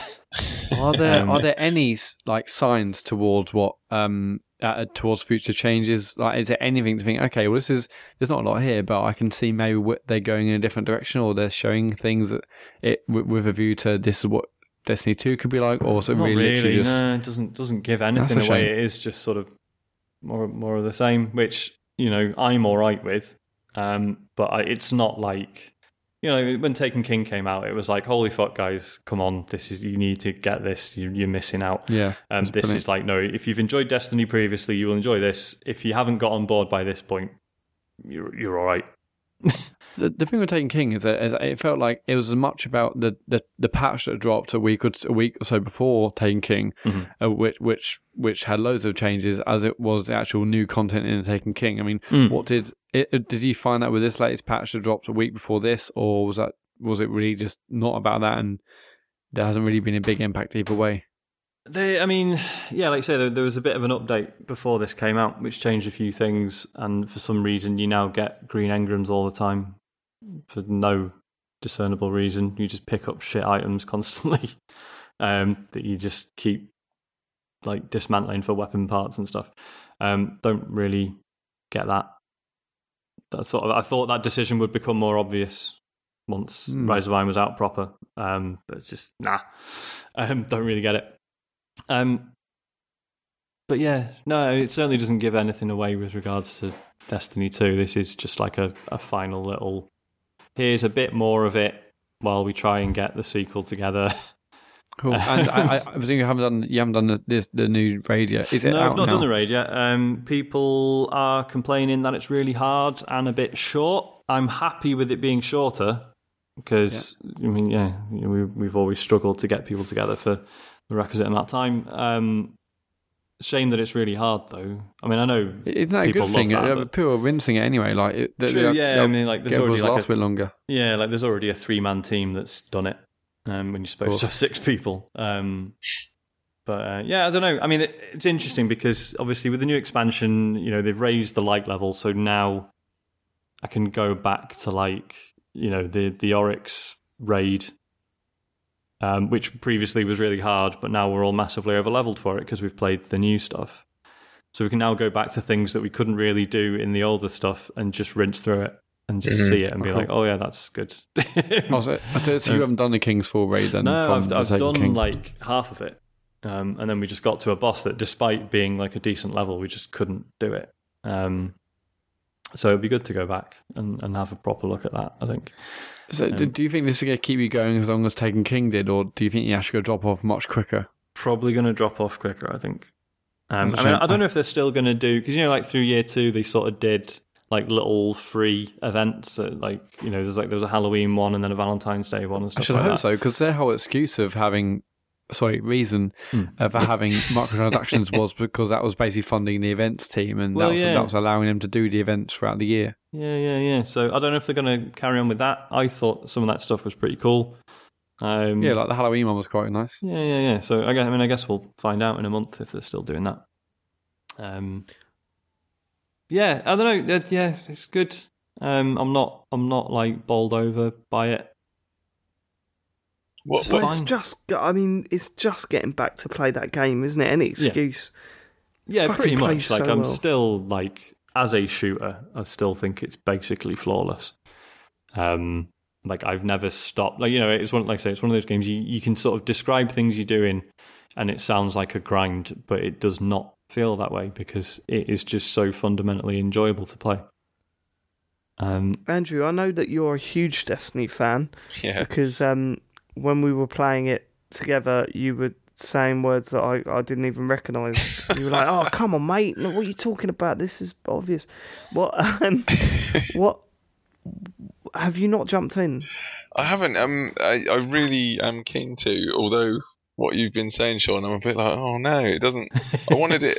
I still will 100% because like grand old times. But yeah, I feel there's a bit of me that's like, oh, I wish they'd ended it on a bit more of a bang, like yeah, totally. I don't know. It seems like a bit of a shame if it's the last bit of meaningful content before the sequel.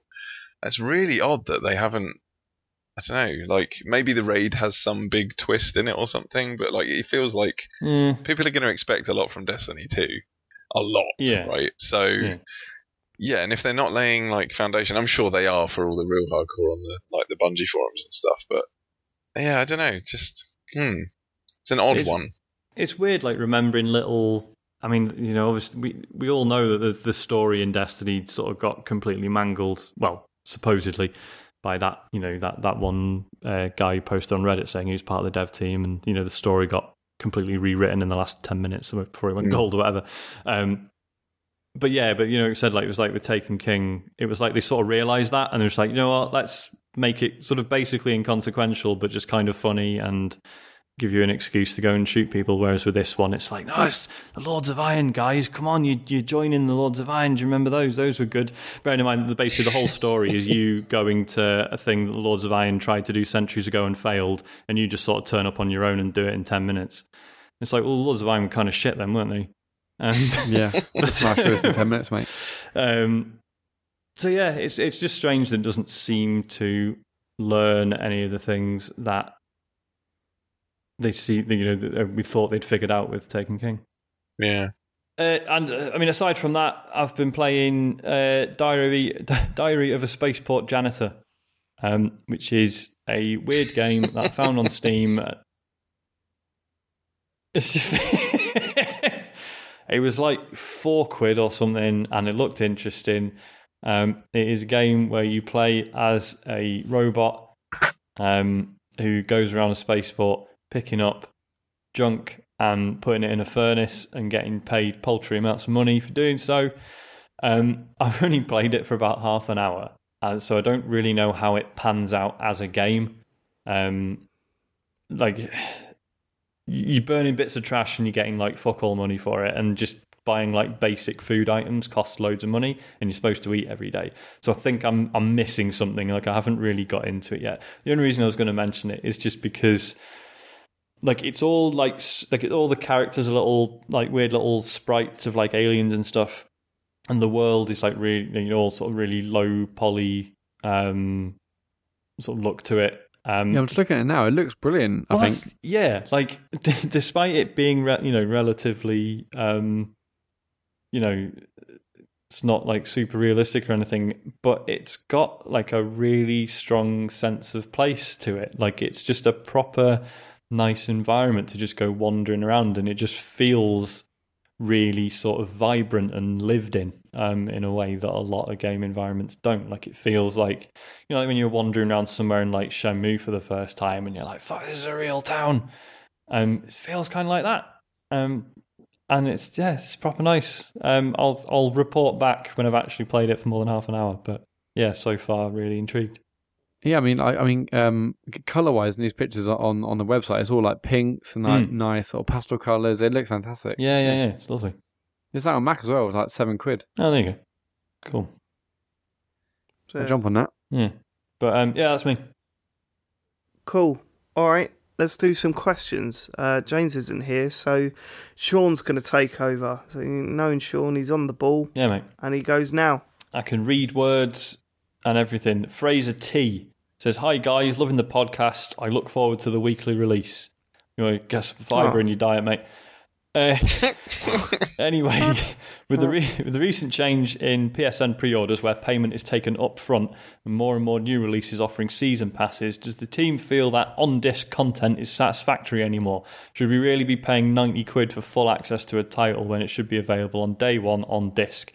I appreciate it's a multi-billion-pound industry, but I feel more and more disengaged with gaming when I'm made to feel like a cash cow every time a AAA title is released. Thanks for reading. Keep up the great work. Kind regards, Fraser T. I very, very rarely buy DLC for games. Even for games I love, like Rise of the Tomb Raider, the DLC looked incredible. I never got round to buying it. and I've never felt shortchanged. I don't know if that's a good indication of how it's going. I've never felt... The only time I've ever felt that it's really affected what I was playing was for Batman Arkham City, where it was kind of pushed into the game, and there were like things that looked like collectibles when really they were adverts for the DLC and stuff like that. So yeah, I guess that's the way that's my stance on it. I don't buy DLC often, and I've never felt like shortchanged. Yeah, I'm similar. I can't remember the last.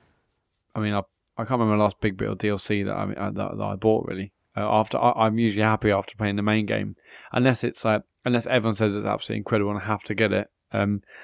Then generally I play the game and that's it. I don't really go for the DLC generally. So yeah, I see it's like £90 for versions, £100 versions, but it doesn't bother me as much as it might have done a few years ago. Now I just I get the game and I play it and that's about it. I mean, this is a bit of a different like tangent, but I'm more concerned about the things like I think it's Forza where you can play it 3 days earlier if you buy like the £110 version of the game. Oh, that's bollocks, isn't it? I mean, this £100 or so version, it basically includes all the DLC and loads of stuff. So if you're like a Forza fan, yes, you absolutely get it. And I dare say actually it probably works out financially better to get that rather than paying everything individually. So yeah, for the hardcore Forza fans, that's great. And I guess if you're not a hardcore Forza fan, you probably won't be bothered waiting 3 days for the official in inverted commas release. But that's a bit more of a worrying precedent, really. Is it? I don't care about that. Is there a reason why I don't? I get up in arms about all this sort of shit. That don't bother me at all. Well, no, but it's 3 days now, but what if you pay like 150 quid for a week early? I don't know. I mean, yeah, it doesn't really bother me that much, but it's a bit worrying, isn't it? I suppose it would be shit if it was like a proper online competitive multiplayer game, because then you'd think, well, they've had a week to practice and I'm going to get on there and get my ass kicked. But even then, I don't think I care anymore about that stuff. Like, if it's personally affecting me, then I don't know, maybe I'd feel shitty. But that stuff, those guys get to play it a little bit earlier. That doesn't personally affect me, does it? I suppose, yeah, you sort of figure like if someone's going to pay like an extra 50 quid just to play a game 3 days earlier, then they've got other problems that I don't have. Exactly. Totally. What's your stance on this, Andrew? Oh, it's a funny one because I mean, yeah, we're with Lazarus, and free to play and stuff being quite forefront in the head. Yeah, nice little plug. Another 40 quid in the bag. In the bag.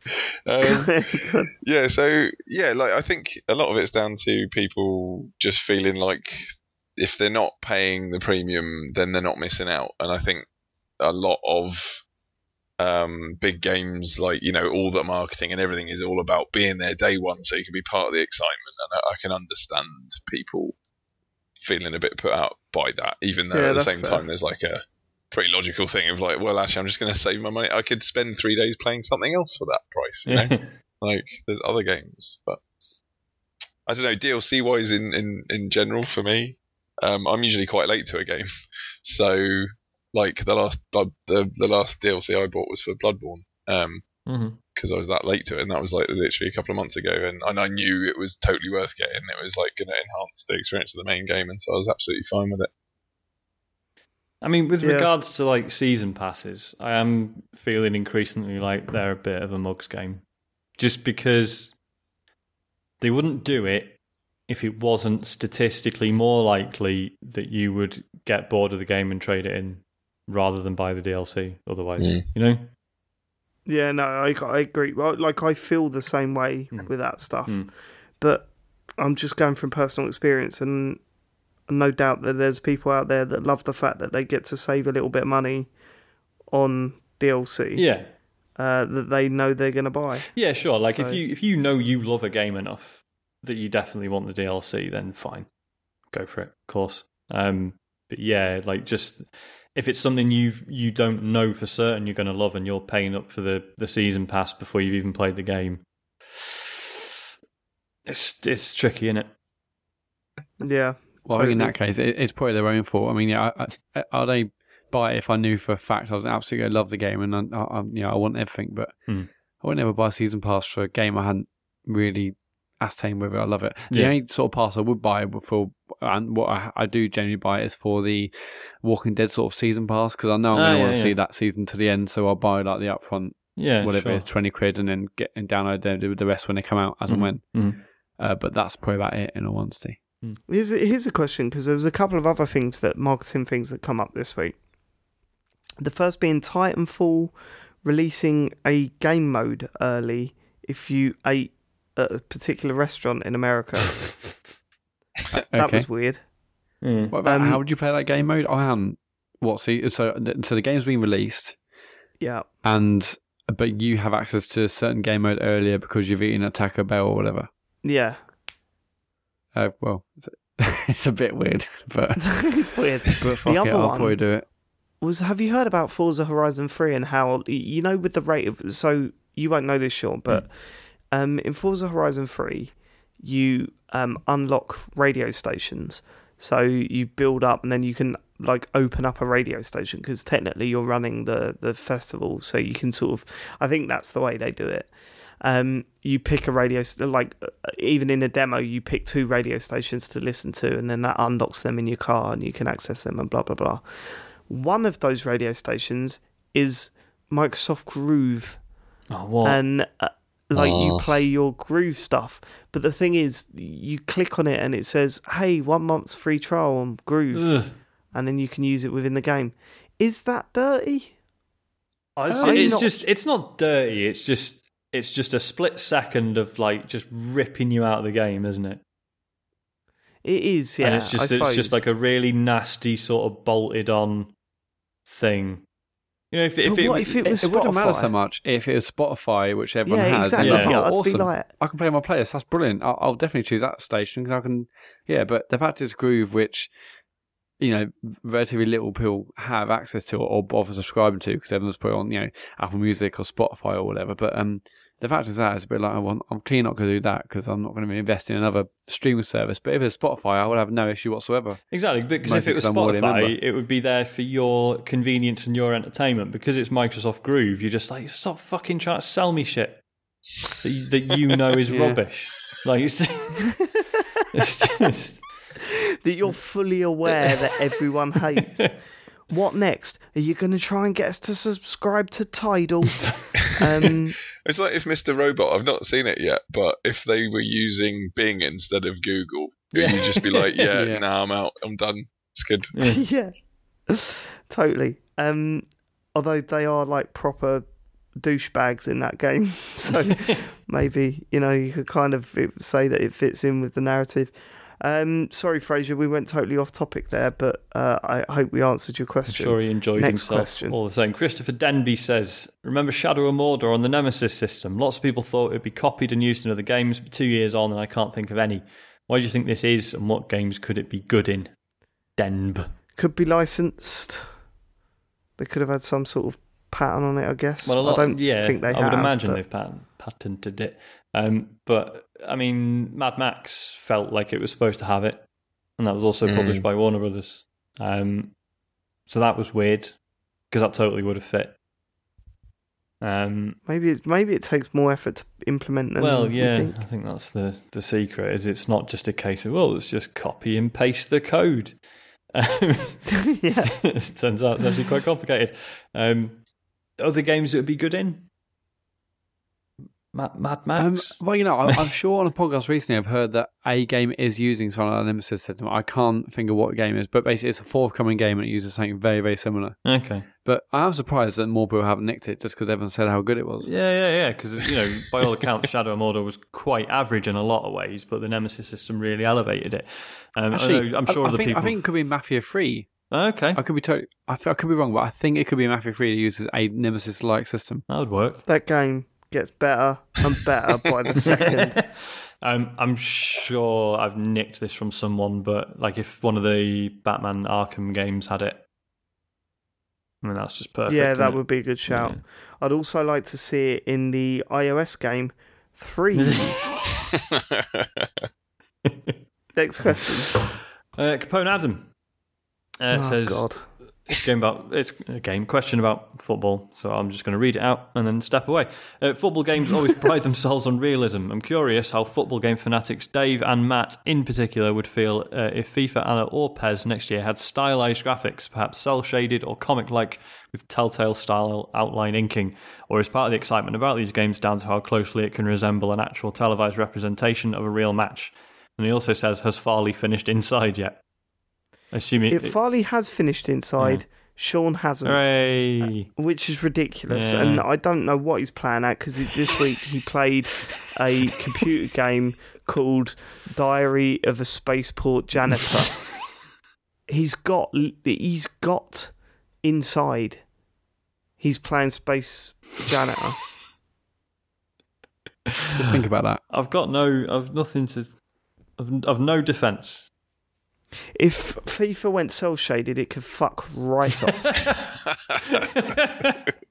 It would be quite funny though. Why? What's the problem? I'm not arguing. I just want to hear your reasoning. Just the part of the fun is linking. Right. Okay. Part of the reason you get into football games, other than they, when they play well, they play really well. Part of it is trying to link the enjoyment you get out of real football to what you're playing on screen. Make that a cartoon and you don't have that link. Okay. That link is lost. That association you get from watching real football is gone. And yeah.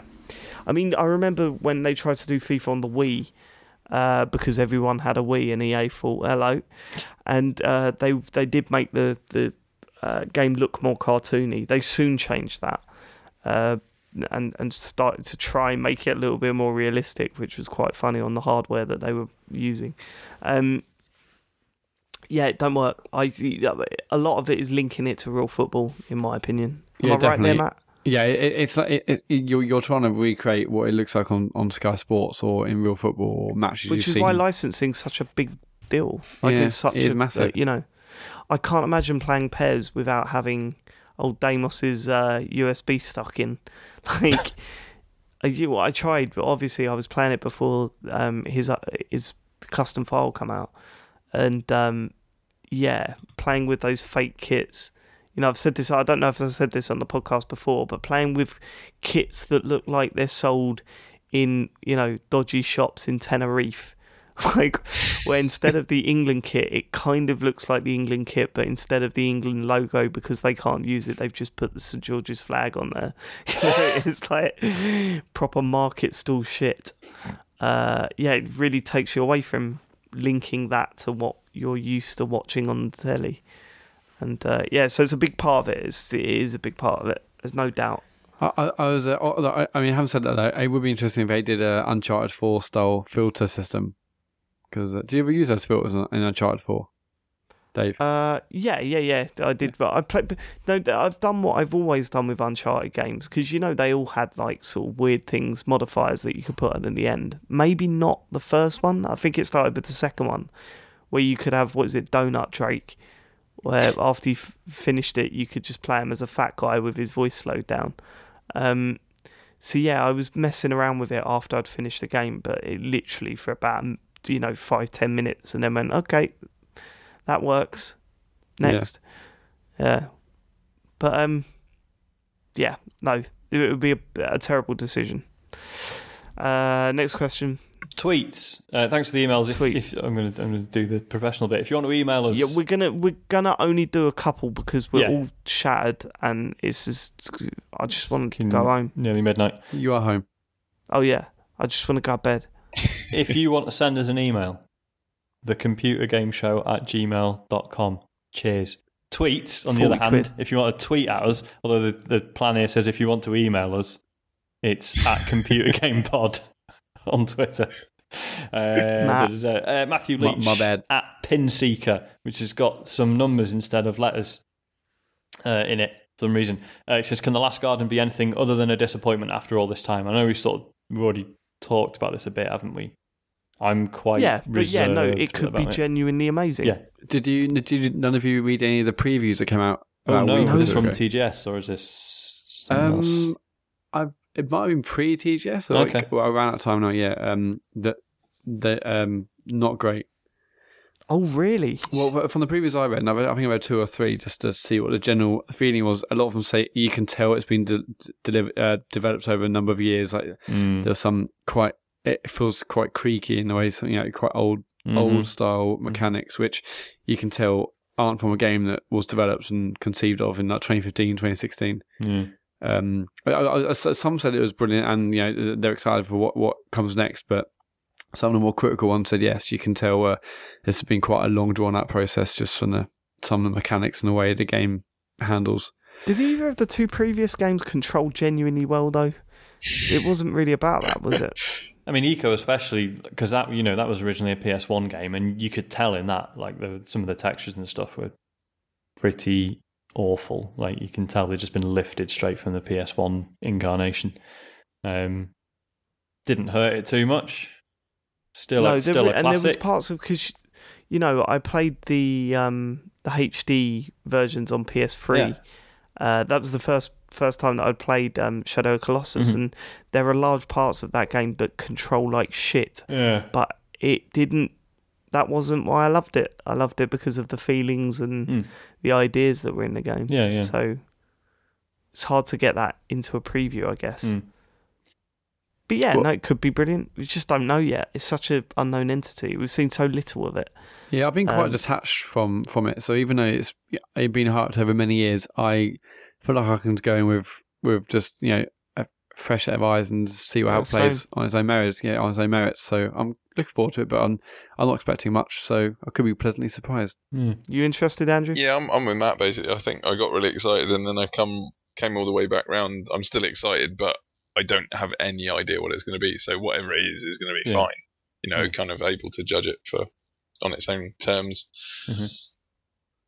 Right, 2 more. Let's do 2 more. I reckon we could do all of these because they're all really quick. So okay, let's go. All right, Wes Foster at Robot of Doom with underscores in it says, your YouTube guilty gaming secrets. Mine's Angry Joe, even though I can't stand the guy. Don't judge me, sad face. I don't think I have any. All my YouTube guilty secrets are just ASMR women, so... Are there gaming ASMR videos? There are, yeah. There's a lot of people do like ASMR Let's Plays of like Minecraft and Skyrim and stuff like that. I don't think that would trigger me, to be honest with you. If it's not Dimitri tapping on a bit of whiteboard, then I ain't interested. I would say probably I've watched pretty much every Games Done Quick video there is to watch. They're really good, I've watched and loads that's nothing of them. guilty about that. They're ace. No, and I mean, of course, it's not like a guilty pleasure, and I guess that it's just a way of saying, hey, what sort of thing do you watch that you don't shout about? And that's probably, I don't shout about it, but I sit and watch them, mainly for the awkwardness, but partly because I really want them to do it quick. You know what I mean? I like the bit where they say, stop the clock, and everyone goes, it's a world record, and they go mental. Love it. Genuinely love the idea of you sat there just going quicker, come on. Do it quicker, come on now. Yeah, it's good. I'd love to see like a proper documentary about those guys. Yeah. Like genuine, indie game the movie style documentary about people doing games quick. Do you not watch the stuff over on Twitch when it's live? No, I haven't done in the past, but I might do in the future. I've been quite late to it, to be honest with you. It's really strange. They veer from, like, a lot of them are pretty much as you'd expect. Like, they're not massively talkative. Like, because even if they were normally, they're not when they're trying to do a ludicrous exploit in Super Mario World or whatever that makes the game 10 seconds long. But then some of them are just really happy to just chat about everything they're doing and sort of really explaining everything, and it is pretty fascinating. Yeah, it is totally fascinating. I also love the awkward moments where like someone will just go, "Be quiet, I'm doing this," and like snap at people. Yeah. And that infamous long-haired dude that said, "I would really appreciate it if you didn't say anything." just amazing moments like that. Yeah. Cool. I'm not guilty about it, but I quite like Boogie 2988. Francis. I don't I know. I'd like like to get him on the show. Oh, him. Yeah. Is he Yeah, still he's great. pretending to be angry about everything, or is he chilled out now that he's famous? Well, it's very clear that he does certain Francis episodes, and everyone knows it's just him being a jokingly and angry guy. But yeah, he's clearly like a nice guy normally. But yeah, I think his stuff's good. But it's not really a guilty pleasure because it's just great normally. Okay, other guilty pleasure, I guess I quite like Digital Foundry videos because they go really in depth and there's some sound from it there. Also, I only found out recently that it was Richard Leadbetter, who's like the guy who like runs it, and he used to edit Sega Saturn magazine and Sega magazines, the ones I used to love. So yeah, I only recently found out about that. But yeah, I love all Digital Foundry stuff because they just go really insanely in depth. I never read their stuff on Eurogame, but the video stuff on their YouTube channel is really good. Oh God, why isn't James here? We could talk about that. That lady that he likes. The lady Oh that God, keeps yeah. taking screen grabs off. And then I open an iMessage on the train, and it's like that. There's a massive pair of tits. It's like James. There's another picture of that woman with the big boobs, dressed as Mario or whatever. Have you got? Do you ever get on Instagram, yeah? And you can go, you know, when you go on the search pane, and it just I can't believe you said that in front of Matt. And have you heard of Instagram, Matt? I'm aware of the Instagrams, yeah. And basically, it brings up tons of stuff that it thinks you might like. And I don't know where it's got this from.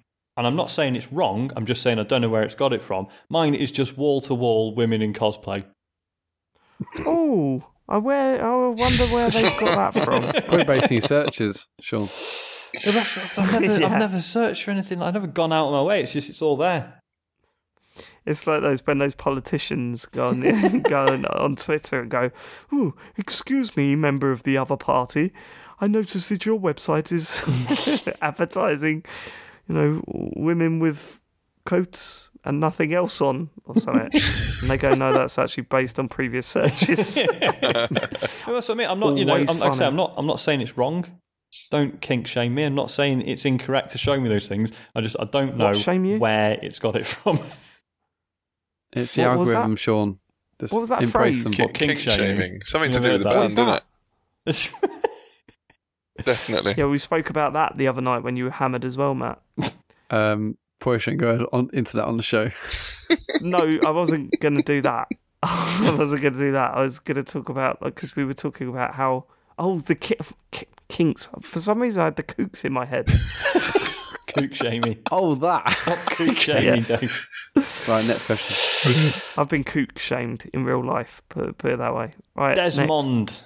Also known as Darren Gargette, says, "What is the last arcade game you played at an actual arcade? I'm headed to the seaside. Woo. You're going to be disappointed, Darren, because seasides are all fucking dead. I don't think that's, I can't remember I can't remember the last time I saw a decent arcade at a seaside. You can still find them. Yeah, you can still find them. I think mine was Southend. Genuinely probably say when we played Sega Rally, Matt. Yeah, hell yeah. That was really good.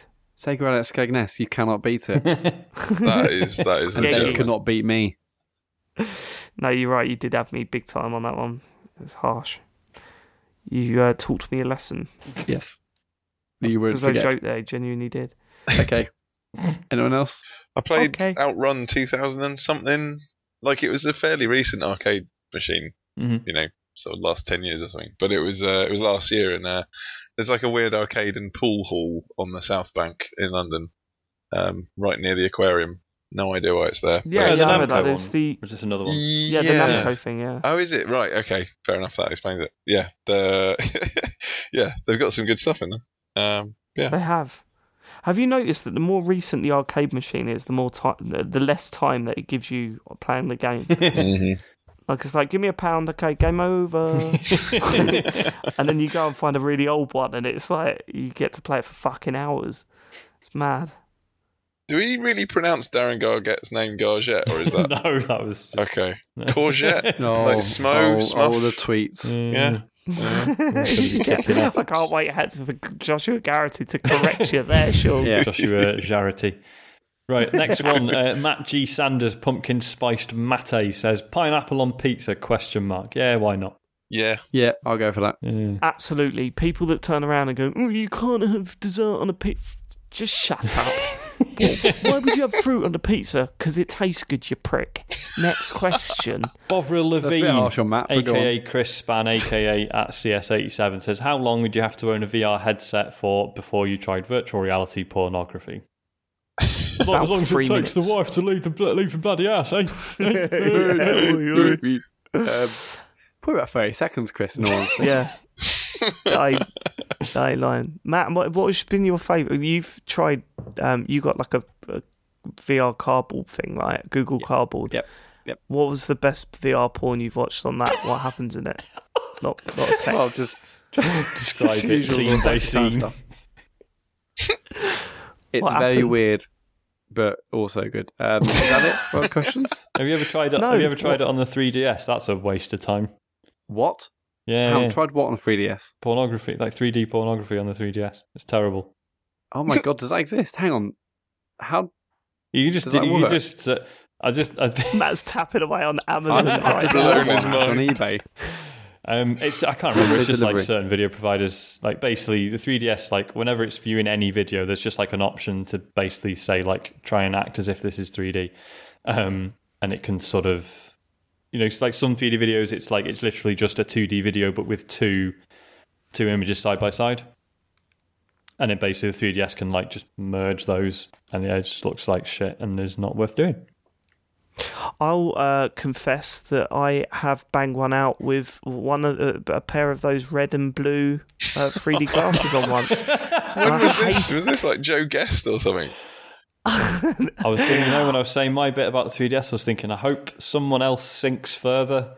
And Yep, here we I've are. sunk right down to the blue and red glasses. I've never been more disgraced with myself. Did they keep Obviously. like falling off mid? They did, because they were the paper ones, and they just like they were bent like around my face a little bit, and it's quite sharp on the nose. No, Didn't Dave, you stop should have put 2 holes either end and put like elastic band on it. Yeah, I still finished. Still Right, finish the job. This is why when I get the PSVR, I'm going to make sure it's not open before you guys get there, so you can see Lock that it it has not away. been christened. It is perfectly innocent. And you're then once going to you be guys able to leave do the that door, anyway. That's the biggest downfall of PSVR. There's not going to be any PSVR porn, is there? no, because within 30 seconds, someone would have hacked it to work on PC. I'm fairly sure. Yeah. You think? Well, I hope so. I'm banking on that. It's and I'll start pornography, mate. banking. The world will Banking. find a way. Are you properly banking on that?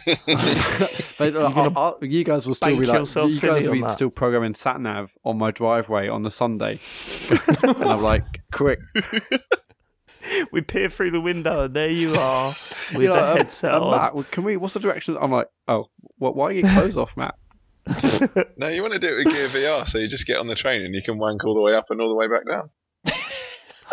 I've just I've now remembered what? that. I've just remembered that Andrew's got a Vive. I do. So what's the porn like on that, Andrew? My computer won't run the Vive properly, I don't know. I bet you were gutted. You were sitting there, pants down, and then it come up, and it was like there was porn there, but the resolution was shit. God, it was And the like frame when I had rate was a worse. 28k modem, and it all just loaded in really slowly. I work from home. Half the point is for that shit. I mean, come on.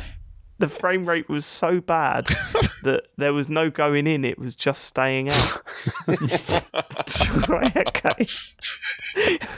Anyway, Forever the tip. Forever the tip.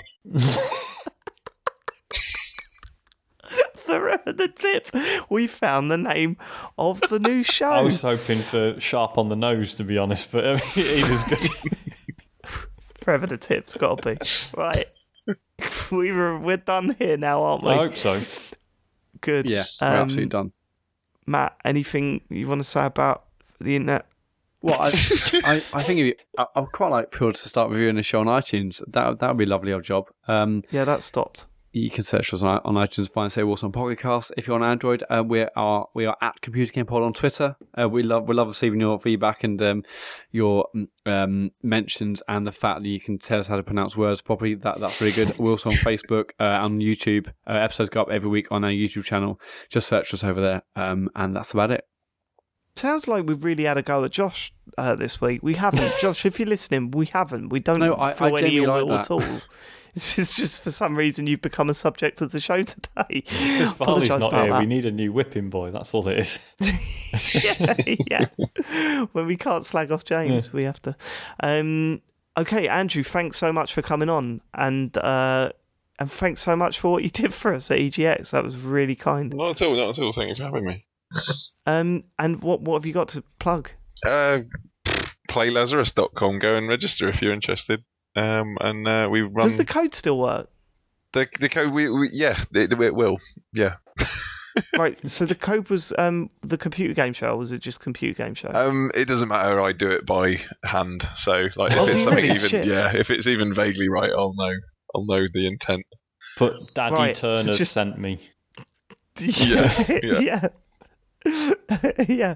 Put just the tip as your code when you sign up at PlayLazarus.com, and Andrew will know. Andrew if you will get know just what a you mean. tip, you get Joe Frost. Yeah. No. I totally fucked that. What was that Patreon model you just referred to a Joe few moments Guest. ago? Joe Guest. Guest. Isn't Joe Frost Super Nanny? Oh God. Isn't it the sister of The that naughty detective? step. What? Yeah, you get a Super Matt, Nanny skin if you That is a just pure. tip. That is a poor Freudian slip there. Brilliant. We all know what VR porn you've been watching now. You have to go over, put the Vive headset on, and go on the right into the corner of the room scan. Sit down for 5 minutes. Goodbye, everyone. Thanks for living it. I love how the brakes just come on. It's like a handbrake.